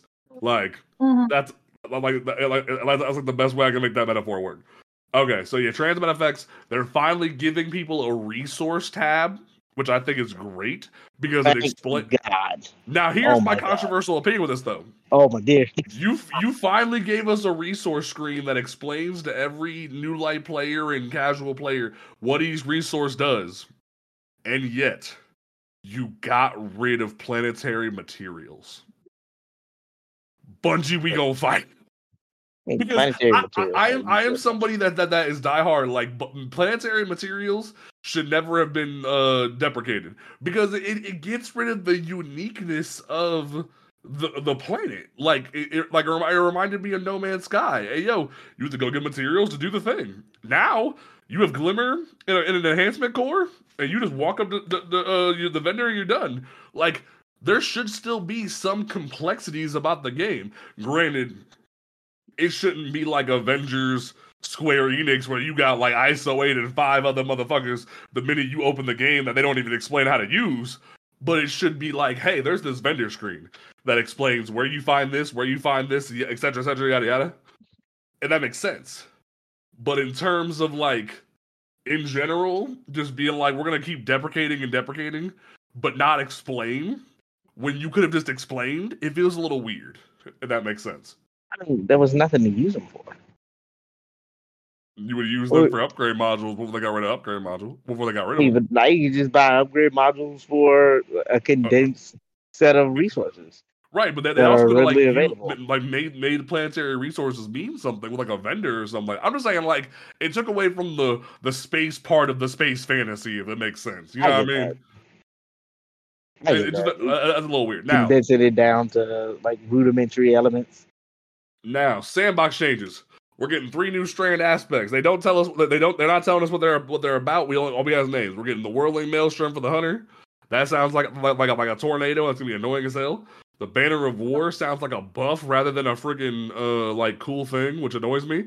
And then weave walk, which oh dear, that sounds terrifying. That sounds terrifying. Sounds to me like I might be getting a strand blink where I drop babies. That sounds traumatic. More babies. That sounds traumatic. Exotic armor reworks. They're doing a part 2 to their giant exotic rework they did this past season. Pray to God for a Mask of the Quiet One rework. Pray to God for a Saint 14 helm rework. Please, Bungie. Like, bring the zombies back to their former glory. I heard a really good opinion like yesterday. They should buff Foe Tracer. Buff Foe Tracer and a couple of the 101 things that aren't being used. Now, Oh, 100%. now I will say, like this is my one wish. This is my one wish list thing for this rework. Bungie, if you're probably not watching, but it's fine. Bungie, just do what you did to Eternal Warrior to Saint 14 Helm.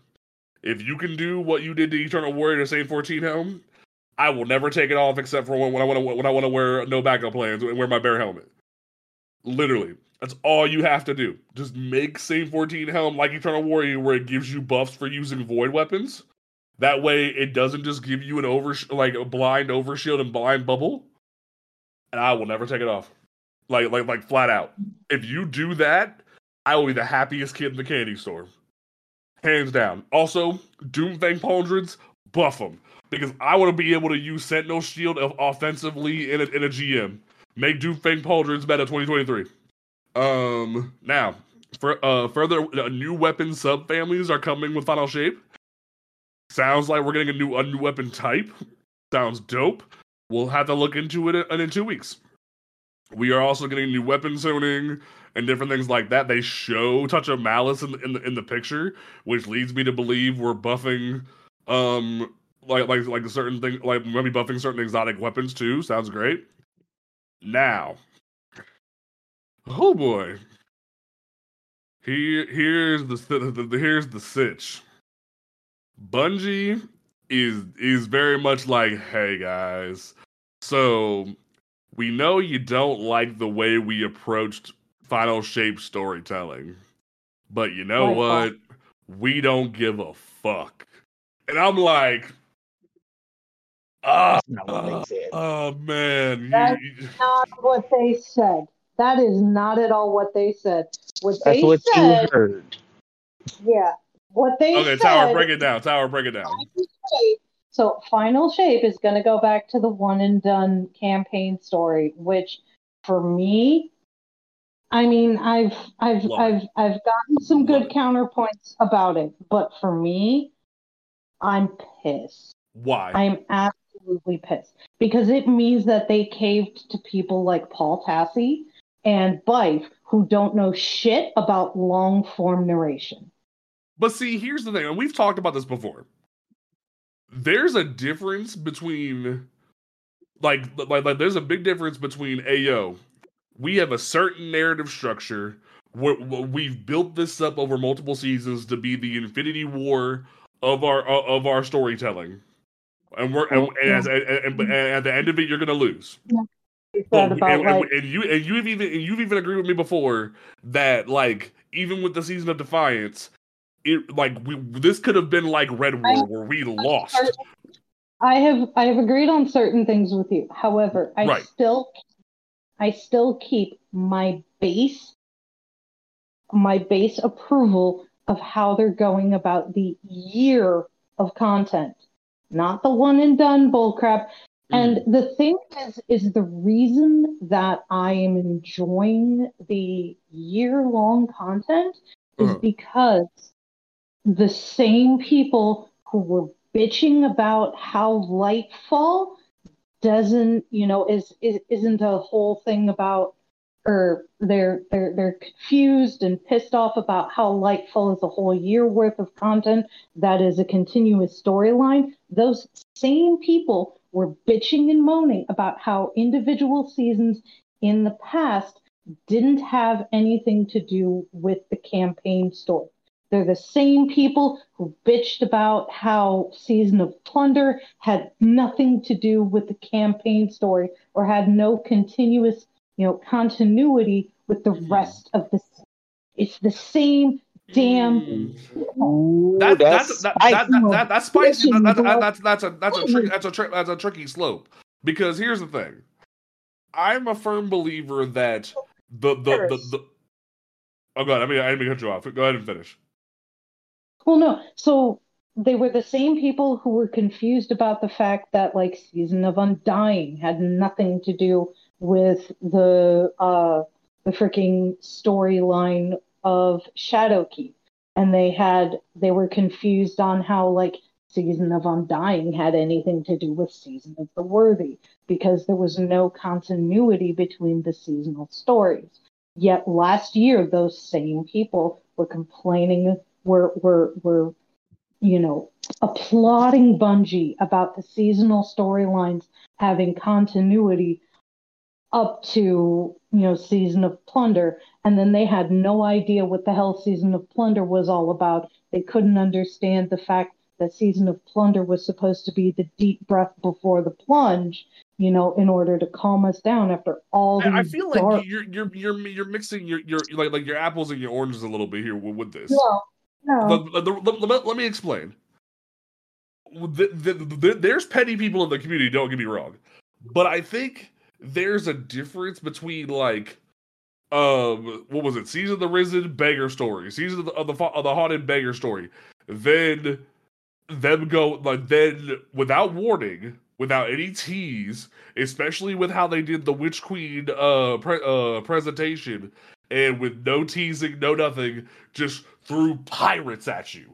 No explanation, no planning, no nothing. The only thing we knew about it was Aramis is frozen on Europa. That's all we knew about it. With no knowledge, no planning, no nothing. Because for all we knew,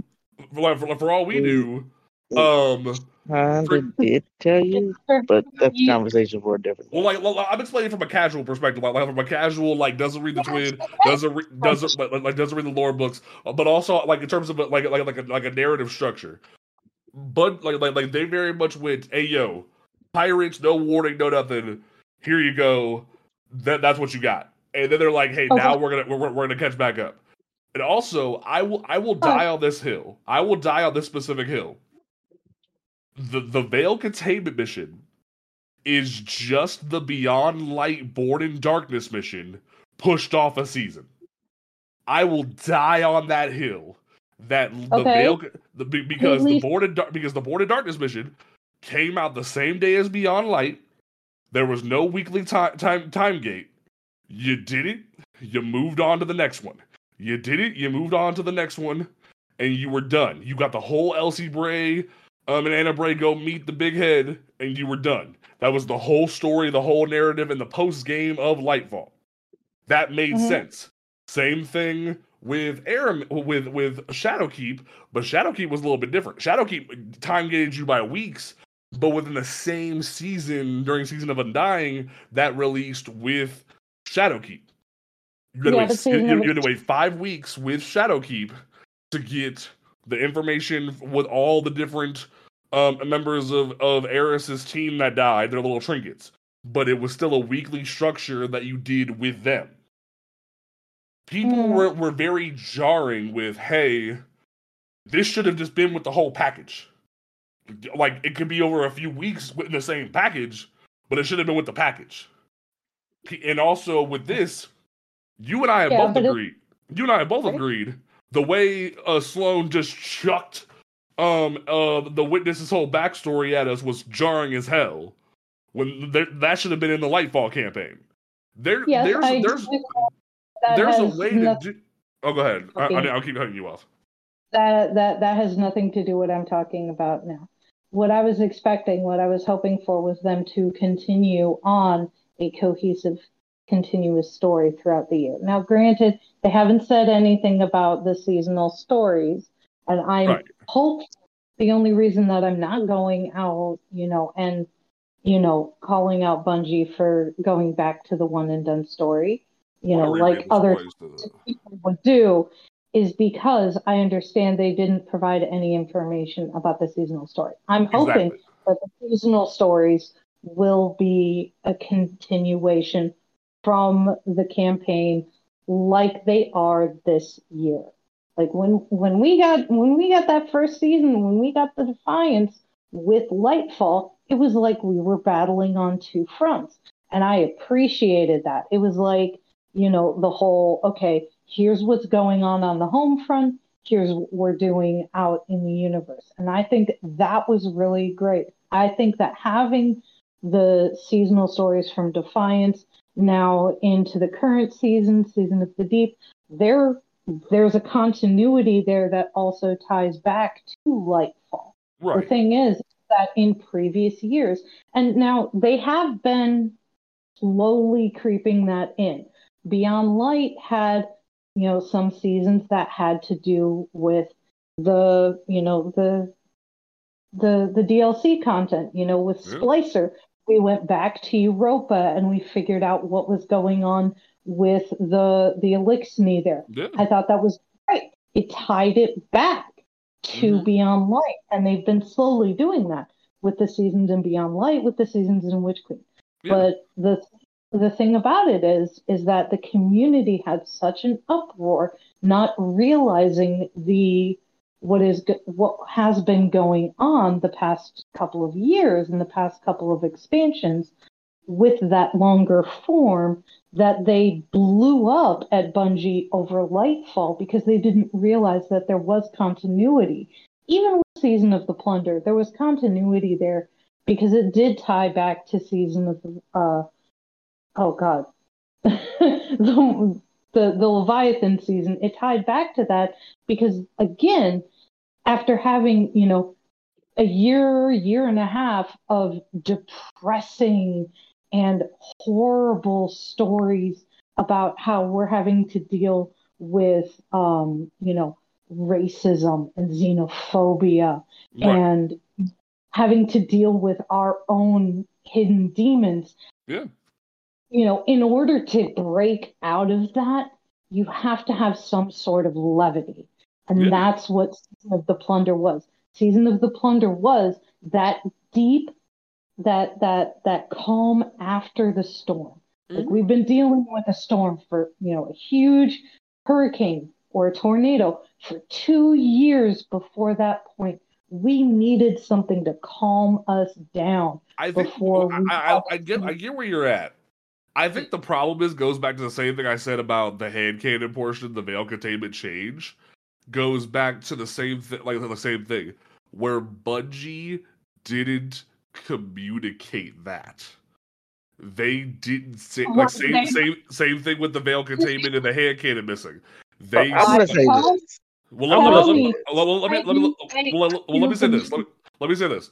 I think it's the same kind of concept where they're like, hey, the hand cannon, like the response to Lightfall in the hand cannon situation, because the hand cannon was missing from the campaign, and the constant questions of what's the veil, explain the veil. The campaign doesn't make sense. We hate the campaign. The campaign isn't like anything we've ever had before. And then Bungie had to come out in an article after the fact and be like, hey, we're trying long form storytelling. Hey, you'll get this gun the next season.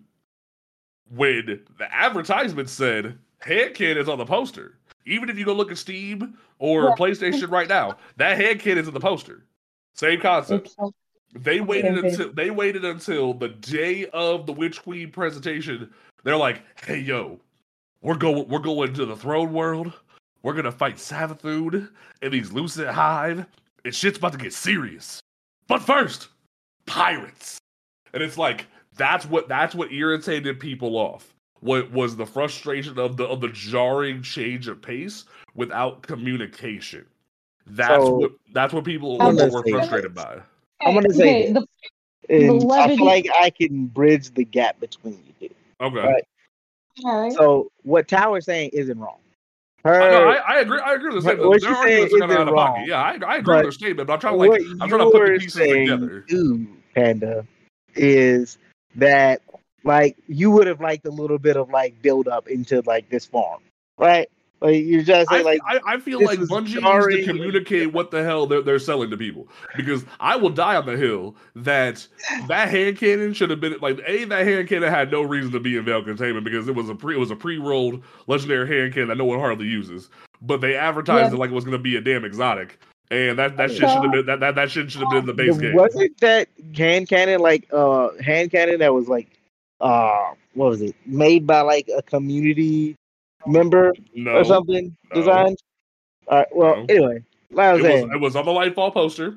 The hunter's holding it. The hunter's holding it right on the right side of the poster. It's on the box. But you still got it as a part of the Lightfall campaign. But they had to tell you. They had to tell you after the fact and be like, "Hey, we know we didn't tell you, but that hand cannon is coming next season." And they showed you a picture. Like, hold on, it's coming next season. And it was very out of pocket. It was very much like, because players are used to getting things as soon as they release it. Right, and what I'm saying is Bungie needed to communicate that. Bungie needs to, because you gotta like we talked about this before. We talked about this before. No. People hardly even read the TWID. People don't even like people like we've talked about the fact that Bungie needs to put a bulletin board at the tower. And like Scott Free just said Bungie wants to have secrets. That's fine, but then don't put it on the poster. That's what I'm saying. Also, don't put it on the poster. Right above that, Scarlet says we're still missing the grenade launcher and the machine gun from the poster. By the way, no, we're not. So what? Why are you so hung up on the hand cannon when there's two other items? What? Hold on. Grenade launcher gun on the poster.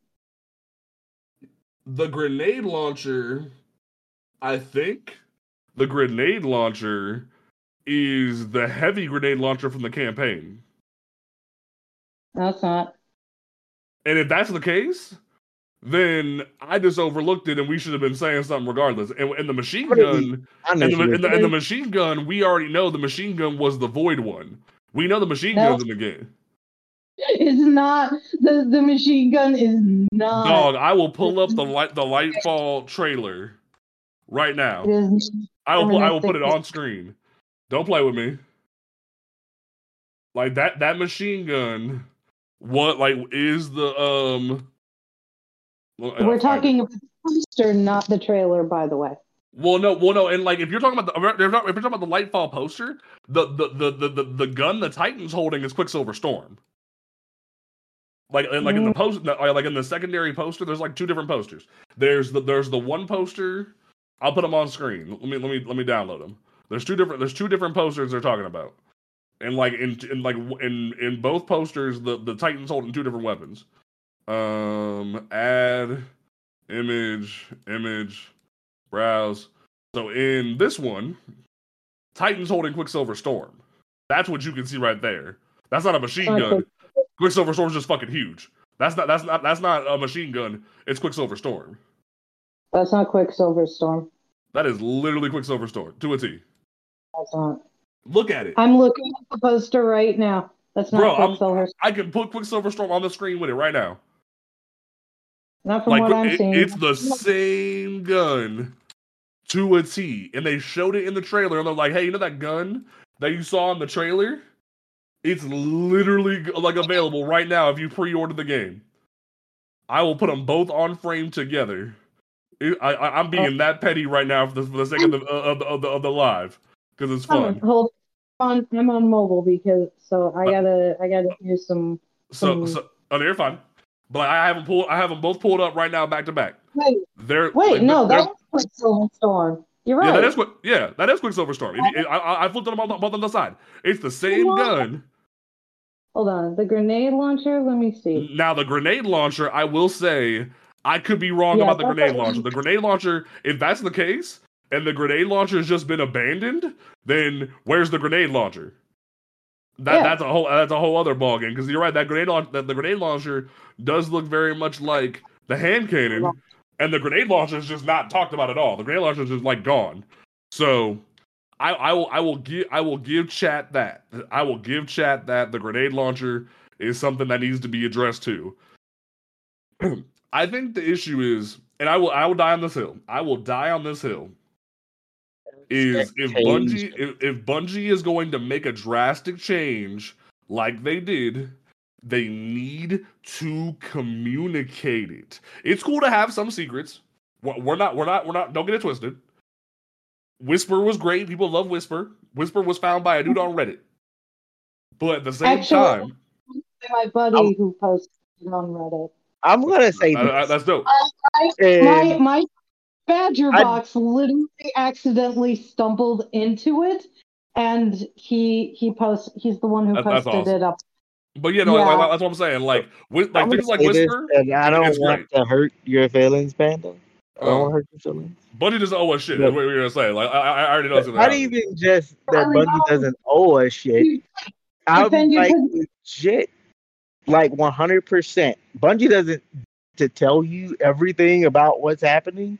And I think that people's expectation of Bungie telling you everything that's about to happen is one of the biggest problems with Lightfall.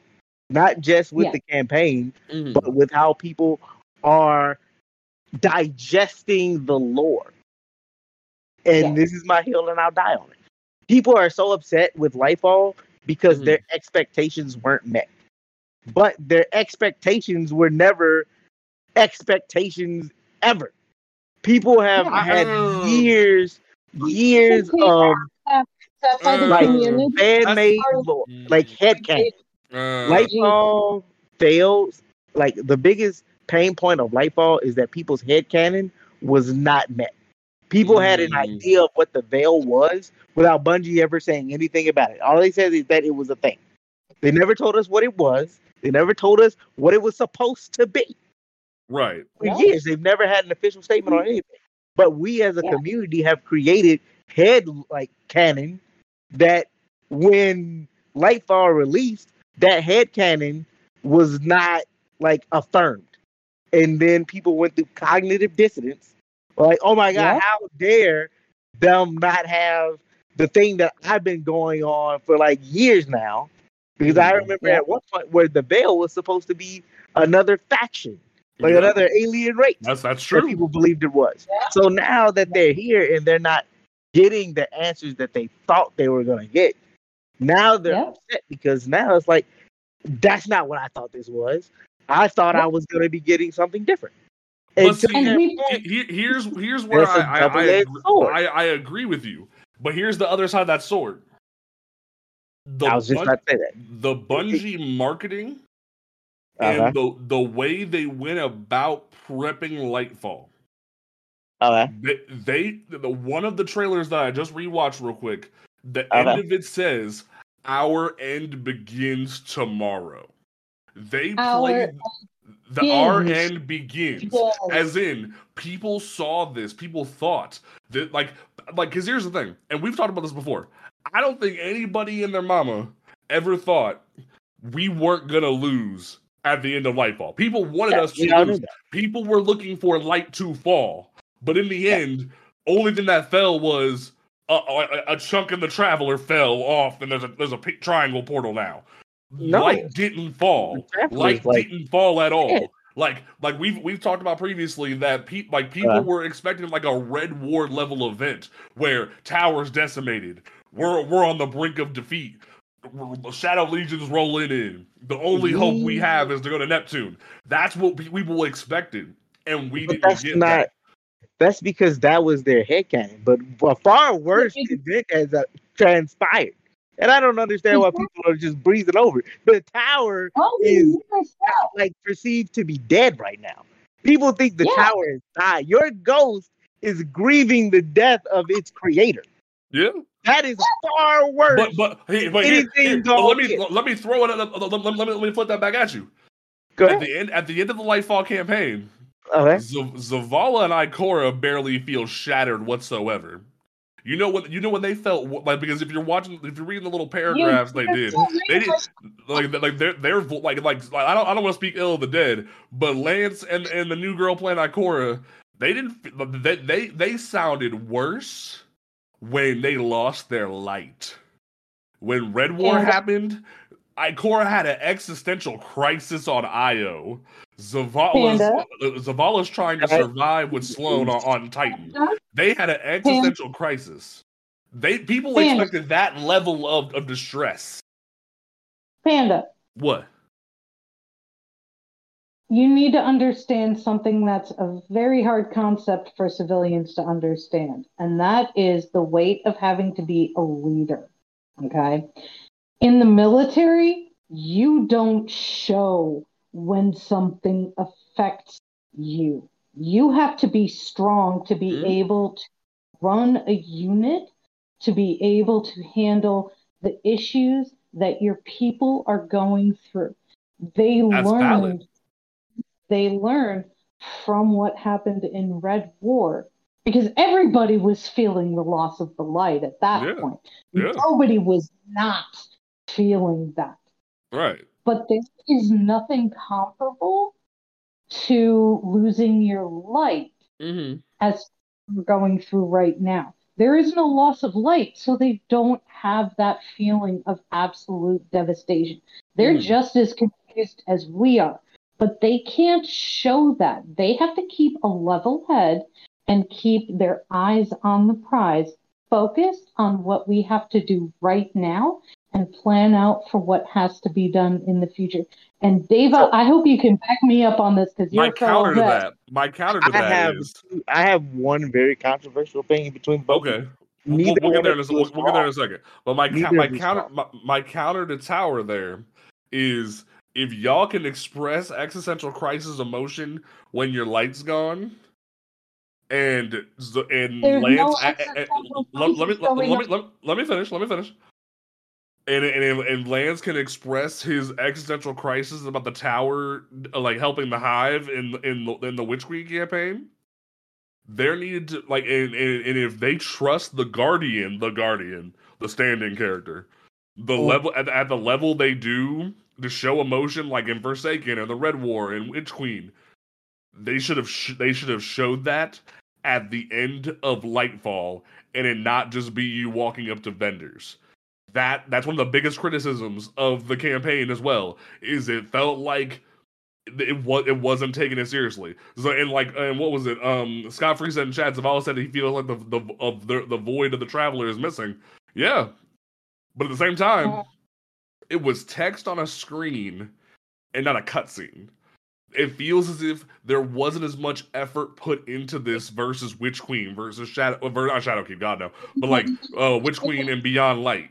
There was emotion or Forsaken or Red War. There was emotion stressed in those situations, and I get what you're saying about needing to stand strong. Hell, I've been defending Zavala for 5 years now, ever since Forsaken, with where he chose the right move to defend the tower instead of going to seek revenge. I've been defending that for ages. That's because I'm a diehard Zavala fanboy. But at the same time, if they consider the Guardian and consider him to be a trusted ally, they needed to convey the emotion the right way, because people didn't find it as convicting as they needed it. So I'm gonna say this, and you're both. Neither of you is wrong. That's the thing that you're both missing. 100% Tower's right. As a leader in the military, your soldiers, the people who are under you, follow your lead. If you break down, they break down. Yeah. And that is nowhere, from a strategical stance, right now, panic in the tower of our God is dead is definitely not where you want to be right now. 100%. 100%. But same time, different token. Right now, we're talking about a narrative, and this is my genuine opinion of Lightfall. That it was a good story, narratively, really good. However, the biggest issue with it is that the vast majority of people cannot follow what it was that Bungie was trying to convey, and that's a clear failure of narrative, driven content. That's what Bife has been saying since the day the shit came out, is that they didn't convey it the way they're trying to say it. Even if it is long form storytelling, they didn't communicate that, they didn't say anything, but also they didn't give what their all compared to other expansions. That's what everyone's been saying. That's not the same. That's not the same. No. I think it is. I think to a certain extent it is. You, Panda, put your heart and soul into writing the book, right? And then people read your heart and soul, and they look at it and they're like, "This is bland, I don't get uninspired, and that." Yeah. Right? Does that mean that you didn't put your heart and soul into it? Right. Think of it this way: put your heart and soul into writing something, and someone tells you that they could write it better. How do you think that would feel? Right, and I'm not defending Bife from that standpoint. I think that's where you're hurt too. Is that you think Bife is entitled from that perspective? I don't. Absolutely. Right. But I'm not going to defend that line. But I do think Bife had a point that even though people like him and Mylan and other people like dissect this lore like it's their job, because it is their job as the content creators. If they've gone through every nook and cranny of this lore and lined out all the pieces up like Kingdom Hearts and gave people every piece of information, and then Bungie jumps the shark like it's the Fonz without any warning or expectation or whatever, and they have Osiris knocking on your door like, go get the veil, but they're not explaining the importance of the veil. I'm gonna be honest. I'm gonna say it, and I'm gonna keep it a buck with you. Keep right? it a buck. I'm gonna keep it a buck. Lightfall's story is far above the comprehension of the people playing it. Right now, from a narrative perspective, and I'm 98.9% sure Tower's gonna agree with me. Right now, from a narrative perspective, this is what the story is supposed to be. Questions. More questions than answers. That's fair. So that those questions can be answered later in the final shape. Right now, we're not supposed to have the answers. This is the rising tension of the story. I can agree with that. I can agree with that to a certain extent.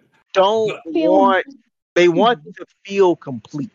No, it's not that. I really think you guys are missing the point with this. I don't think it's that.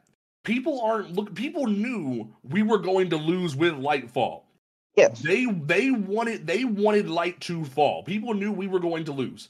But at the same time, people were looking for, like, they put a piece here, they put a piece here. They had the whole road, and they thought we had the whole yellow brick road lined up, and we were gonna roll up. We're gonna grab these Cloud Striders. We have all the pieces we need to figure out. We're gonna go fight Callus. And then they're like, hey, we're gonna go fight Callus, but we're gonna take a sidetrack here. We're gonna go do this fight. But we're not gonna tell you about this thing at all.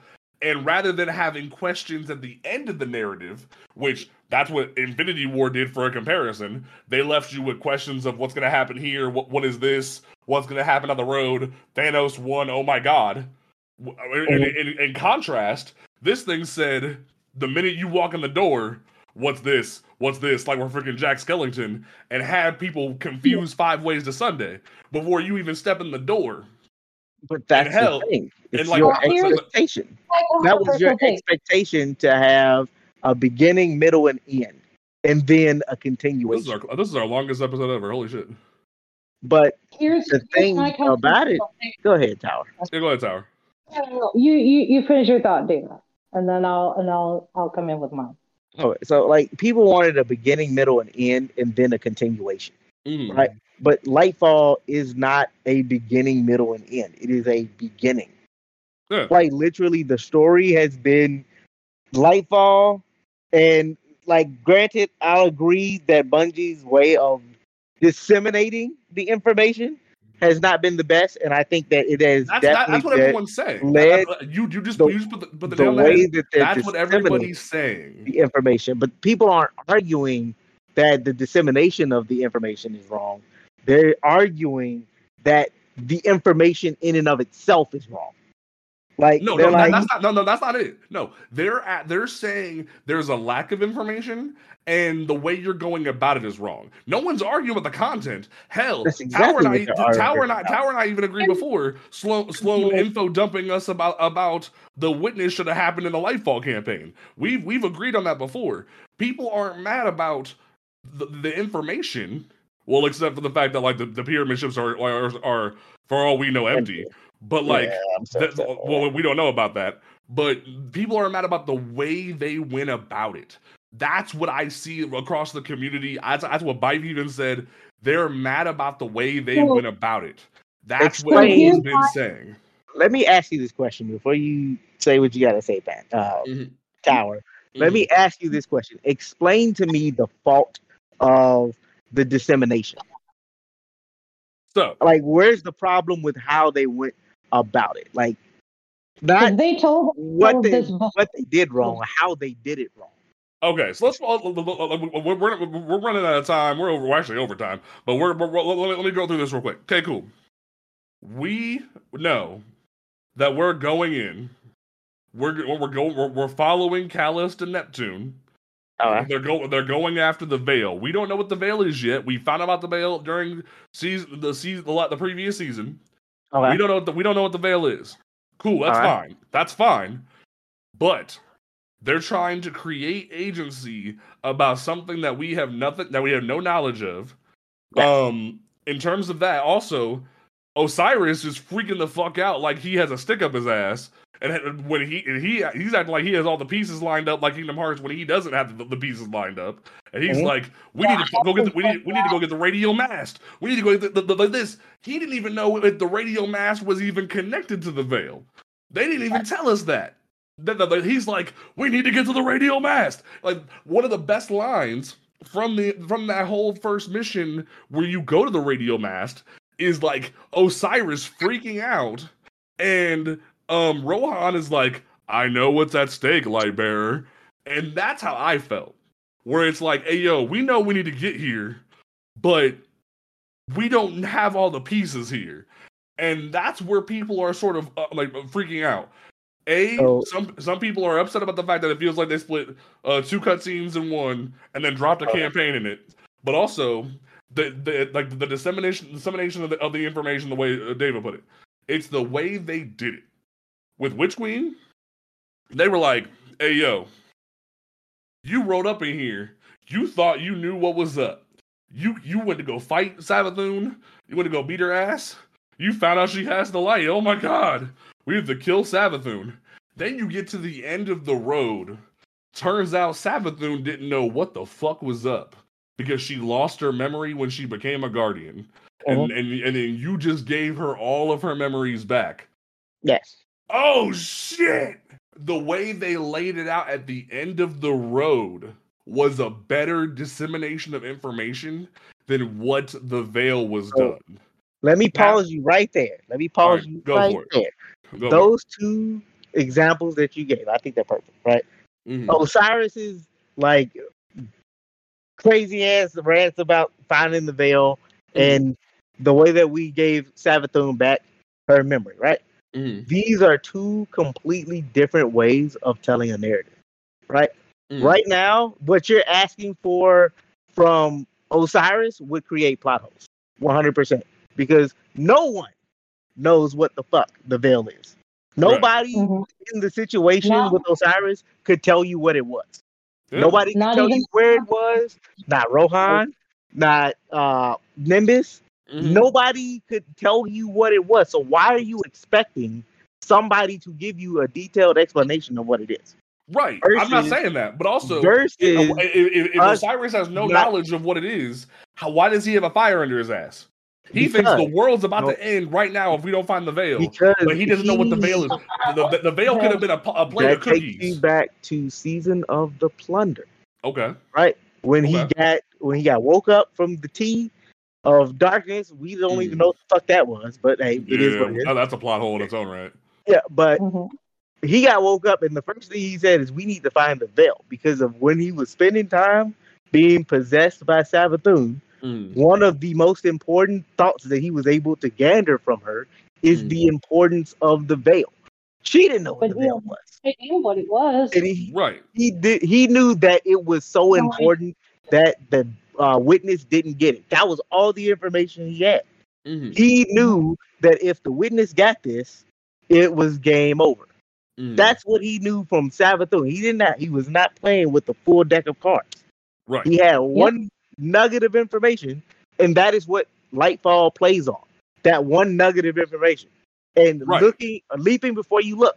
But when you go to Witch Queen, we didn't know that Savathun didn't have her memory. Right. They never said that. We didn't know, so it wasn't something that needed to be explained. It was literally them just playing with our expectations. And then it happened. And then you're like, oh shit. Like, I can't believe we got played like that. Yeah. But then you know that Savathun is like the master of trickery. And she had been playing with figuring out if people could get their memories back and how they could go about being reminded of their past lives with what she did with Crow in Season of the Lost. Yeah. These things have like plot points, but people want a full, diverse story right now. It's right now. We want it all right. I think it's fair to assume we should have got like Witch Queen level content at the same quality here because Bungie set an expectation. but we They've- missed it with with beyond level with content. I don't agree with that. And the reason why I say that is because the story and the narrative are functionally, from a like narrative standpoint, the story is solid. Granted, we can like pussyfoot around it and like disagree or agree with like how people like interpreted the information, right, or like people's expectation of what the information was going to be. But the only grievance that I can see at this point in time, if you look at the story from a like objective point of view, the only issue that I can find is that the story and narrative that Bungie told was solid, but it wasn't told well enough for people to understand what that's I kind of just where told I'm you. at. That's kind of where I'm at, and like, But but that that's is what not I'm trying what to. That's you're what I'm saying. trying to. That's what I'm trying to And convey. that, That's not And what like, you're saying. but also, and to coincide with that, like one of my biggest pain points is look what happened with Rohan. Did anyone Yep. think we were going to give a shit about Rohan dying? No. Rohan was here for 5 minutes. Bye. I did. Rohan was here for 5 minutes and barely gave us any dialogue. There's Man also a gave- little plot point out there, a little loose thread. I don't know, like if anybody knows about it. I was saying, like, they left enough that they could introduce another Cloud Strider at some point. But like, Rohan was here for 5 minutes and dropped dead, and it was like, oh well, shit. And like, they played into like the lethal weapon stereotype a little bit, which was cool. But like they didn't give enough to like the non-neuro the neurotypical. Let's use that because like, the majority of us are neurodivergent in this freaking podcast right now. To the neurotypical brain pattern, they didn't convey this right here. They're like, hey yo, roll in. We're new people. Killed. It like off right. That's there's certain narrative beats that just didn't go in. There's certain bits like hell. Thing that came off sideways, like in the same breath. Holiday. They wanted us to give a crap about Holiday's death. It was completely blindsided, and I still said the reason why it's super blindsiding is you still have her voice actor sitting in the corner as Keitel. I thought they should have killed Hawthorne. That'd have been fun. That'd have been fine. It's weird they killed her off. It's very odd, but it makes sense though. It makes perfect sense. Like they even tell you with like the whole mission that they plan to bring her back. Do they though? That is that's the thing. A lot of people look at these events like isolated issues, but they're all plot points to a bigger story. Like, Holiday is dead. But even after the mission's done, what weapon do they give you as a like role that everybody got after the mission? What's it called? The Prodigal Return. Yeah, that's that understand throughout the mission the requirements to become a guardian. You know, so it's like they literally set the platform for you to understand. Like, we plan on bringing it back. Well, at the end of the day, I think while I understand Tower's point, and I understand that I have a point that I haven't gotten this yet. Go ahead. Go ahead. I'm sorry. We cut you off. Go ahead. I'm sorry. So my whole point about all this is you keep bringing back the whole everybody's expecting light to fall. The thing is we still have 2 seasons left. Who says it's not before the final? We're not going to lose our light. Who says that Holiday is not coming back? We still have 2 seasons to go. We still have a whole 6-7 months before we get the new expansion. A lot of shit can happen in that time, and that's what I'm excited for, is discovering all that new stuff that's going to happen in the next 2 seasons. That's cool, and that's fine. And that's the whole point of long form content. Right, and I think Bungie's always sort of had long form content, despite not conveying the plunder issue right, and despite not conveying certain things the right way. Bungie's always had things that have lined up the pieces the way we need them. But at the same time, let's rewind the clock right quick. Curse of Osiris. What's it about? Osiris fucking up. Warmind, what's it about? The Warmind. Forsaken, what's it about? People like Cade dying, and we having to deal with the fallout of that situation, and he was forsaken because we lost him. Why did you forsake us, Traveler? Why did you let Cade die? Why are you, as the Vanguard, not going to say avenge Cade? Those questions coming into play, and in terms of that, Shadowkeep. What does Shadowkeep do? You go fight the Hive in the Scarlet Keep.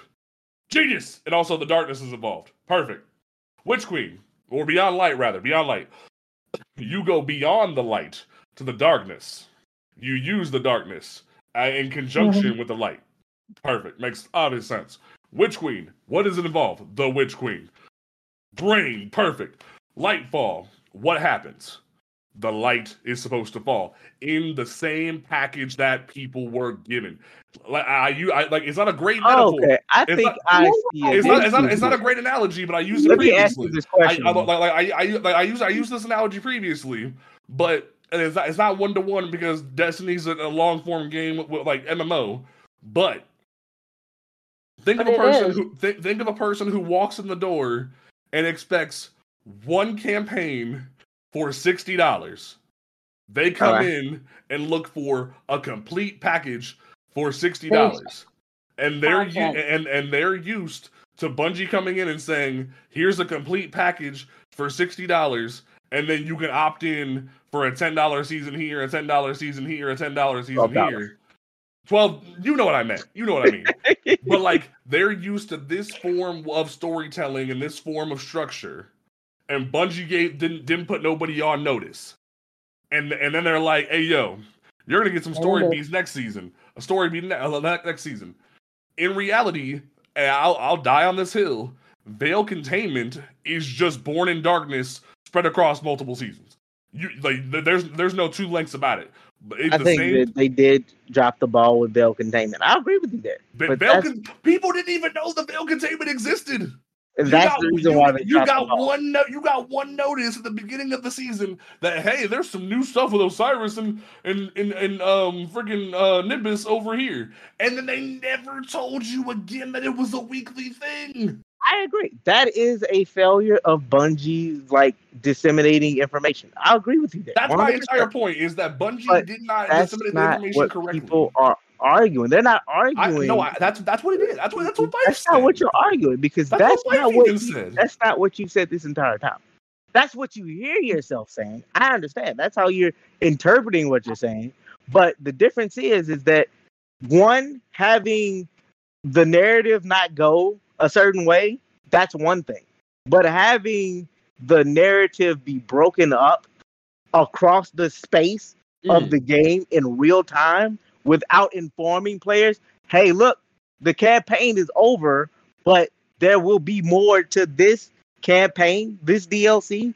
The base campaign will be spread out over the seasons. So be looking to come back next season for more of this base campaign, not the seasonal content. Right, but just the Veil campaign. And I even said there is a functional difference. Right, and I even said they didn't tell anybody until after there was uproar. They didn't tell anybody until after there was uproar that you were going to get more questions answered in the next season. They didn't tell people, and that's what my issue is. That the dissemination of the information and the way they went about it is the problem. They didn't tell that. They literally waited until after the stuff dropped, and people are like, oh my god. 2 days later, TWAB comes out. Hey, so we understand you have some concerns about this. There's going to be more information about the Veil that comes out in next season. You'll get more information from Osiris and Nimbus. It won't be part of the battle pass. It won't be part of the seasonal content. If you bought Lightfall, you get this. But they didn't tell people in the game or prior to the release. And that's the problem. That's what people were upset about. There's no answers. There's no understanding. There's a difference in the release of the content from we've had this argument before. There's an issue with how Bungie went about this. And because no one's ever had a problem with the way they've if they did, they're stupid. The way Bungie's disseminated information across the season before, because look what happened with Witch Queen. That season, The Risen gave you stuff about like the Lucid Hive and whatnot. Next season, you've had follow up with Callus, and it led into story content. You dealt with the haunted shit, and you had Callus join the Witness after trying for so long since Presage.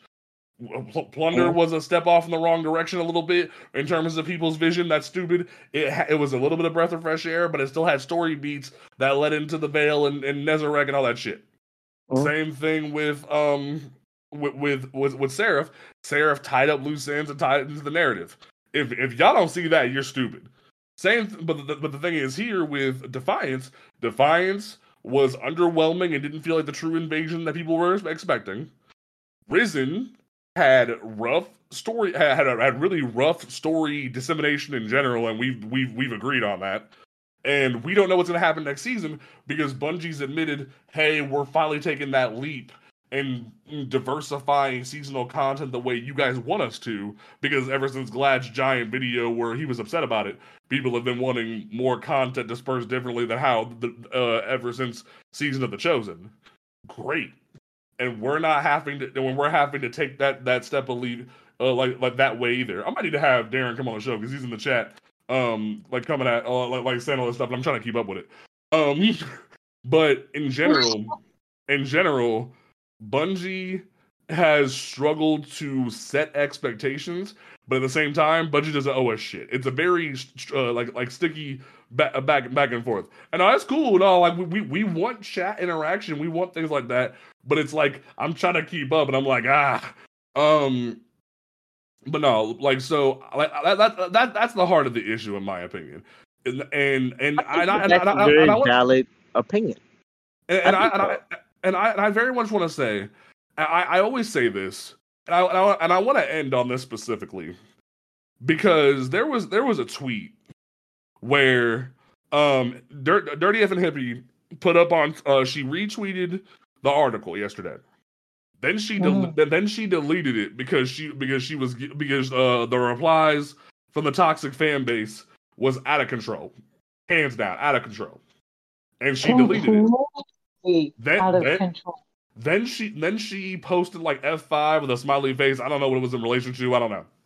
But then somebody had the gall to reply to that random tweet that had nothing to do with the situation and say, absolutely wild how you deleted your tweet hyping up State of the Game after backlash it got. Really seems like you cannot take accountability for what was written. As a community manager, you have to be better with setting expectations because deleting the tweet tells me all I need to know. Now, F that guy. Because everyone in the replies who was literally sending her death threats. F them. She is very open and communicative about the fact that she has epilepsy. Yeah. People were literally sending seizure-inducing gifts at her. Yeah. That is a death threat. They don't care. And it's horrible. And like we have said multiple times in the show, we will be critical about the game. We hell, perfect example. Earlier in the episode, we had a whole 360 where I went from being critical, flipped the script, and David was critical, and me and Tower were hyped. We flipped the script.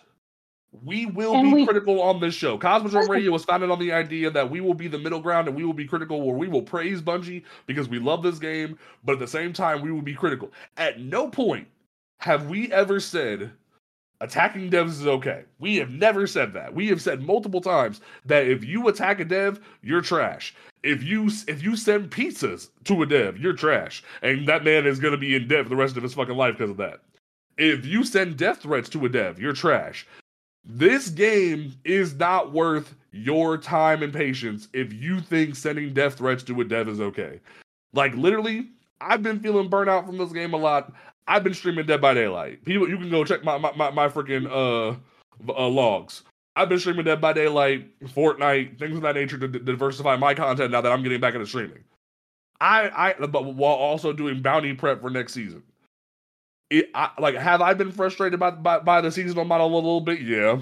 Honestly, I didn't give a crap about deep dives until the Wicked Implement The mission started to roll Wicked in. Implement, baby. Come on. But so Call like it and I did I bitch on Twitter? No. Did I like attack devs? No. I went and played a different game, and I had fun, Right. and I came back because I love this game. That's what people need to do. Hell, I'll use a perfect example. Diablo 4 just came out, and despite all the drama with that, one thing the devs had to come out in the first week and go and say was, "Hey yo, if you beat everything and you beat Uber Lilith already, take a break. Go play something else. Touch some grass." Bungie literally made an emote about touching grass. And you people are out here like, we are going to attack devs because we're so... Like, her response was so eloquently done. She said, I deleted it because once something starts getting threatening, I'm not having it on my personal page. Especially when it starts diving into territory of people sending me epileptic triggering gifts to me and epileptic. Every bit of feedback to it we're taking back. Bungie has said multiple times, if you want to give constructive feedback, there's the forums, there's the Twitter, give constructive feedback. But at the same time, you giving death threats, you being toxic. Bungie just took a man to court for $700,000, $800,000 for doxing a person and being threatening. You don't want to play with Bungie. Y'all need to quit. Like, regardless of what you think of Marathon, the PvP maps, everything up the freaking, like Scott Free just said in the chat, hobbies should inspire passion, but I will amend that and say we should, like, your passion should not be that level of deviant. We like we will sit here and like be critical. Like we just had a freaking 45-minute argument about Lightfall. Are any of us gonna go threaten a dev? No. No. Are you in your damn mind? Like who wants to do that? Like it just, I don't know. It just it's So here's my piece, right? Okay. Here's my piece. I'm just frustrated by the whole situation because I saw like her reply that, and I saw that she was an epileptic. I was ready to go beast mode on a motherfucker. I was very much like, this is getting ridiculous. Name and shame. Name and shame, Liana. I have a very scathing opinion on this. Go for and it. People aren't gonna like it, right? But we gotta take our medicine, right? So I got some medicine for Bungie, and I got some medicine for the community. Like I'm gonna start with the community, and I'm gonna move to Bungie. But just know Bungie got a hand in this too, and we're gonna have words. But for the community, right? The great MLK once said, right, that riots are, the voice of the unheard, right?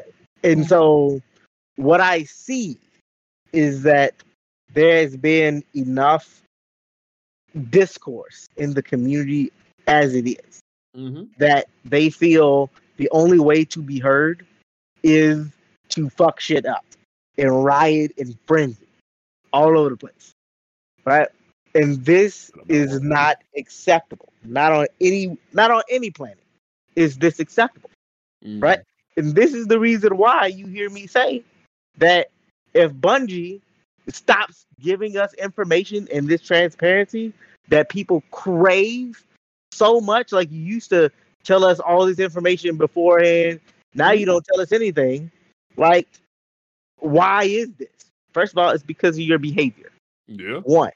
And Bungie has been very clear about their willingness to engage in like mental wellness. They just said on Reddit last week when someone was like, hey, I get you've been attacked, but we need more communication. And they said, hey, yo, we're still being fucking attacked despite taking $800K from a dude just now. But so like hit us up at the forums, but we're gonna keep doing what we do.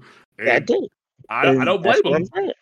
Like 100%. It's about mental health. Like they're not gonna just sit here and be and tolerate being abused. Right. But the player base, and this isn't just the crazy people, but a lot of the content creators, and hell, me and you were talking about this yesterday, Panda, and you kind of alluded to it as well.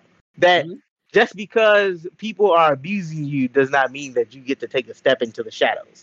Yeah. Right? You can't just cut off communication because people are abusing you. And my answer to that is get fucked. Yes, you can. You do not have to tolerate people treating you the way that they feel like they want to treat you. 100%. This community is spoiled. Fucking spoiled rotten 100%. Because they know that Bungie listens. They know that Bungie listens and reads these comments. Hell, that's the reason why they tried to kill Liana with fucking gifts. Because they know that we listen. And they feel abandoned, but they know that they're not. They're just spoiled. They're not getting what they want, so they want to lash out. But they don't keep that same energy when Bungie shuts the fuck up and just does their job. They're not mad that they're not getting good content. They're just mad they're not getting what they want when they want it. They're spoiled. Like children that want a fucking ice pop out of the freezer and their parents tell them no. You don't spoil your fucking dinner. Right, but, and freaking and Scott just said in chat to a certain extent, but like Bungie doesn't owe us shit, and 99% of games don't tell players anything. But here's you a goddamn thing. And but here's the double-edged sword with that, because I agree with that statement, and I've even said because Astrocross made a joke like a couple weeks ago where he was like, Bungie, go dark. Don't say shit. Yeah. Don't even do a showcase. Don't say nothing till Final Shape comes out. Release twins and patch notes. That's it. That's it. And I was like. That's all you're entitled to. Right. Or barely even that. But at the same time, the problem with like, it's the same thing, the chicken before the egg. It's not. I'm playing devil's advocate to a certain extent. Let me finish. Okay. Bungie has set the expectation, and people have begun to follow their lead. Look what happened with Blizzard this past 2 weeks with the fireside chats. Them motherfuckers, every decision they make, they're out here like, hey, yo, we're going to have an emergency fireside chat because we effed up. And they came on full video looking like they about to get hung from the gallows. And they're like, hey, yo, we messed up. Hey, yo, we're never going to release a patch like this ever again. We're sorry. Please keep playing our game. And Bungie has gone on to win awards from different, from Jeff Keighley, from different websites for their community strides. And Bungie has set that expectation to where other studios are following suit from Bungie's lead. So when Bungie has stepped into the shadows now, which is their right to do, it's going to come off looking sideways to the casual community who isn't sending the death threats. And because truth be told, the guy on Reddit was very respectful with his message. He was like, hey, I totally get you're being attacked. I totally get it. But can you please give us something? And a community manager came in and was like, no, hit us up in the forums. We're still being attacked. Perfectly reasonable answer. Right. And it is. So it's a very much a double-edged sword. It's not a double-edged sword. Not a double-edged sword, but it's a. No, so I'm looking for a metaphor. I'm looking for some kind of metaphor where it's like you set the expectation, but they fucked up, and now they're still looking for that expectation. And it's a hard thing to cope with. There's not enough copium in the room for them to deal with it. And it's like they're still looking for that expectation despite the controversy. And it's about being spoiled. Yeah. It's when a child knocks a plate of food off the table and then expects to get ice cream after. But you said once I was done with the food, I get ice cream, Mom. Yeah. So like it's a screwed up situation, but the community did it to themselves, and it's like while I respect Bungie for causing innovation the way they did, y'all fucked up, and now you got to deal with the consequences. So that's why I had you hold off on it earlier, David, when you wanted to talk about it. Because I'm not even. I've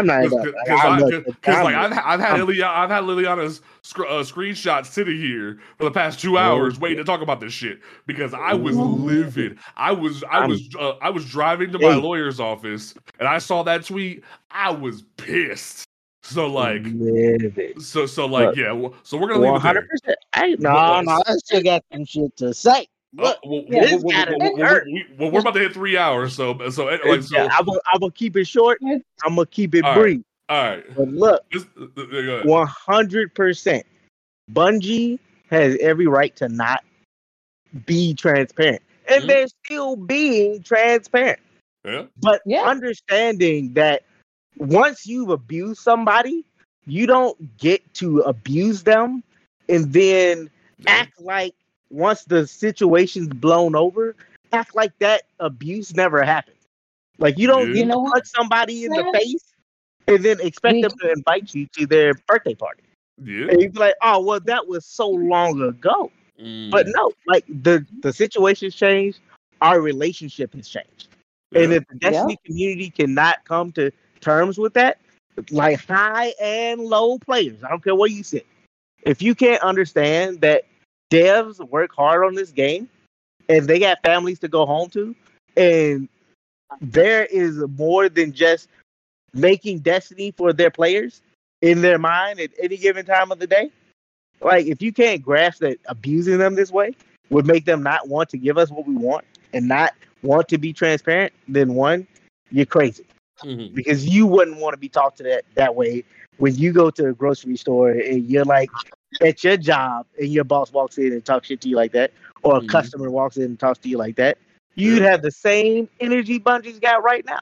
So the idea that Bungie has to be openly transparent about everything, the secret missions, where they're allocating their time, how they're doing this, the community has abused them to a point that I think is sickening. Personally. Yeah, I agree just with you. as a player.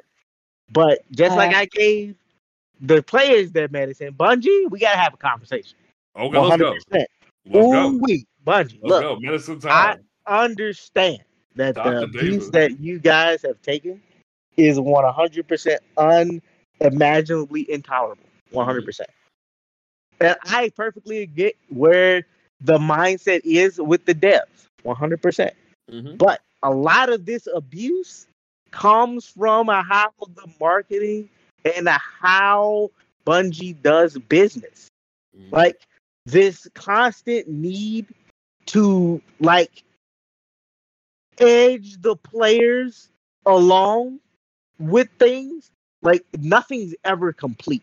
Everything is always like just enough to keep you interested. Even with this state of the game, it's like, here's all this information, but, there'll be more in like 2 weeks. So they straight up said, hey, yo, we're about to give you exotic armor tuning and exotic armor stuff next week. I'm like, bruh. Like, if I had to make a metaphor for it, it's like literally a drug dealer with a bunch of junkies. Like the first hit's always free, but you gotta pay for the next one, right? And that's where it is. It's like, yeah, we'll give you a little taste of it. But then, knowing how ravenous this community is, like, yeah, we'll give them a taste, get them hooked, and then we won't say nothing for months. Nothing. We'll leave them with that sense of like, ooh, I need it, and then be like, yeah, spend some money in Eververse, and we'll get back to you. It's always like legit. It's abusive to the players from a monetary standpoint. It's like I have been Bungie's biggest supporter throughout this podcast episode today, and I'm about to sit here and tell you right now, Eververse needs to be trimmed down. You gotta trim that fat too, Bungie. You gotta trim it. It needs to go. Like your overwhelming support of Eververse instead of Crucible, sickening. 100%. If you're gonna trim the fat with Gambit, you need to trim the fat with Eververse too. And I understand that keeps the lights on, but this is stuff that the player base is really finding to be really abrasive, and it's making them feel unheard. Yeah. And when I started this rant, what did I say? Riots are the voice of the unheard.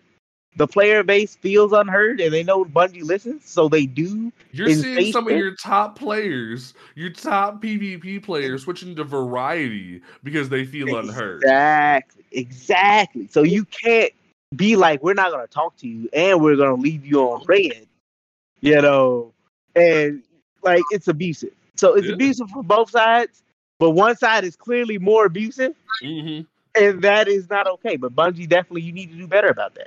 Stop with letting this like unfettered need for more information go unchecked.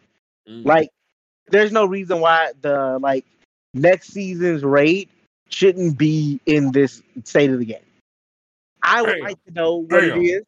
You could have left. You didn't have to premiere it. You could have been you could have been had a joke or like a snide comment hey, get your swords ready there's some creeping nanites or go get your gold ready for Leviathan or something just a snide little joke and people would have been like ooh. I know that we haven't made a joke for 4 months about fishing in MMOs. And wanting fishing in Destiny for 4 fucking months before season came out. She was dropping hints. It was fucking hot. Yeah, exactly. But they know that this is information that keeps people coming back. It's the drug. It's the drug. And they're like, we're gonna hold this so close to our chest until the last fucking second, so that you feel like you got something from a lackluster reveal. And I'm like, no, that's abusive. Just like the player base is abusing them, I do feel like they have some abusive ways too, and they need to do away with it. 100%. And that's my piece. I'm off my face. So let's go ahead and wrap this show up real quick. But just how if you're brand new to Cosmodrome Radio, don't leave just yet. We have closing statements that we end off with. Everyone's gonna get one final note, but don't drop off yet. So, Alchemy, you've been the most quiet motherfucker this whole episode. What is your closing statement for this entire thing? That next season is, I hope Bungie can actually bring good stuff to the game and actually keep this player base attached to Destiny 2. All right, fair enough. So here's what I'm gonna leave with it, because I'm gonna let Tower go next. But here's what I'm gonna leave this episode with. I said something on stream yesterday to Dava, and I think it resonates really strong with what's about to happen here. Ooh, speak on it. If Bungie in 2 weeks has the gall to put Crota's sword anywhere near that showcase and say Crota's End is the new raid, you've already seen PvP players leave. I wouldn't put it past Day 1 Raiders to protest the Day 1 raid. Because even Blackburn in a previous interview said when Kingsfall was getting ready to come out, but they hadn't said what it was going to be. They said they wanted the next one to be one of their bigger raids. Bungie knows Crota's End is lackluster because it was part of Kingsfall. Even if you revamp the whole motherfucking thing and go balls to the wall, make Crota a Lucent Hive, people are going to protest you en masse. You think the PvP crowd going variety is rough. It would very much be you would see people freaking Day 1 Raiders protesting. I have a really bad feeling that if you have any unless people see Siva or if they see all shining gold of Leviathan, people are going to protest, and it's gonna get worse than it already is. And I for sure pray to God that you don't do this. Like, if you have to turn the whole ship around in the next month, do it. Because if you put Crota's sword anywhere that showcase, people are gonna be pissed, and it's not gonna be pretty. I'm sorry to say, will I play it because I have a vendetta against Crota because it was the only raid I ever did in D1 because I did it myself? Yes, but will you? And like, there's people like Tower, because Tower said it before that she didn't play D1. She wants to go do that. Yes. Oh, I played D1. I've never done a D1 raid in D1. Right. Misspoke. I apologize. There's a lot of people like Tower that will go in and do Crota because they didn't have that experience. So you will see casuals and new lights going into Crota because they haven't done it, but your hardcore player base, the people who race for the belt, you will probably see somebody protest. If you have any, like that will be the nail in the coffin. Like, I think Glad said it, that some people legitimately only play this game now for the day one raid experience. And I genuinely am worried for what's going to happen in 2 weeks. And I firmly agree with Deva that this community is toxic as fuck. Things need to change. And Bungie, if you want to go dark, go dark. But at least leave a sign up when you turn the lights off. Like, y'all did this. Be back on in February. Right, like we're going on vacation. We'll be back in 2 weeks. No twids, no patch notes. We'll be back in 2 weeks. And I'll respect it. Or like no twids, no patch notes. We'll see you in February or whatever the final shape is. If you're gonna go dark, leave a note, because if you don't, people are gonna be pissed. Communicate. Give people bare bones communication. Set expectations correctly, or at least to the best of your ability, and pray to God it's not Crota. Tower, what do you leave people with?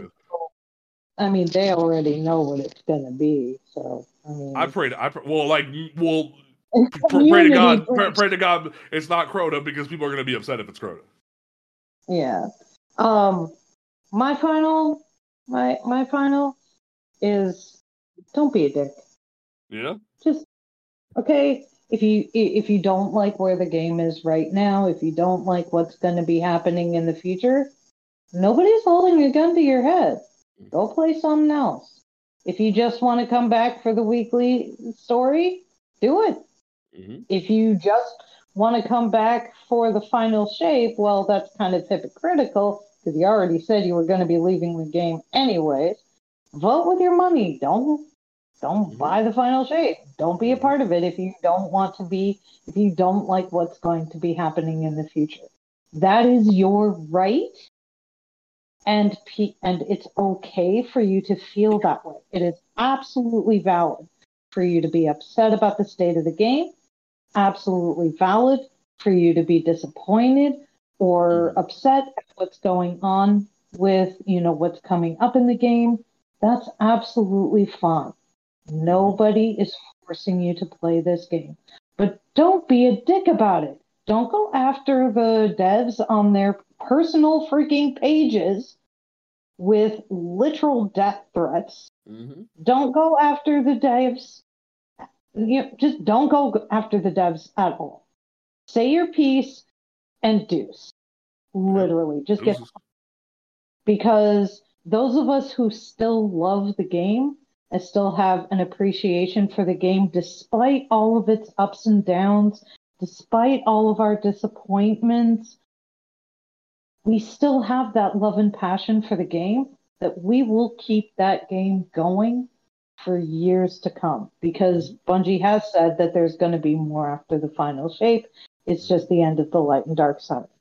So let us play in peace. And I'm going to end off my last note with a tweet that I saw on Twitter that completely sums up everything that I'm talking about. All right, let me just pull this thing back up. All right, get it.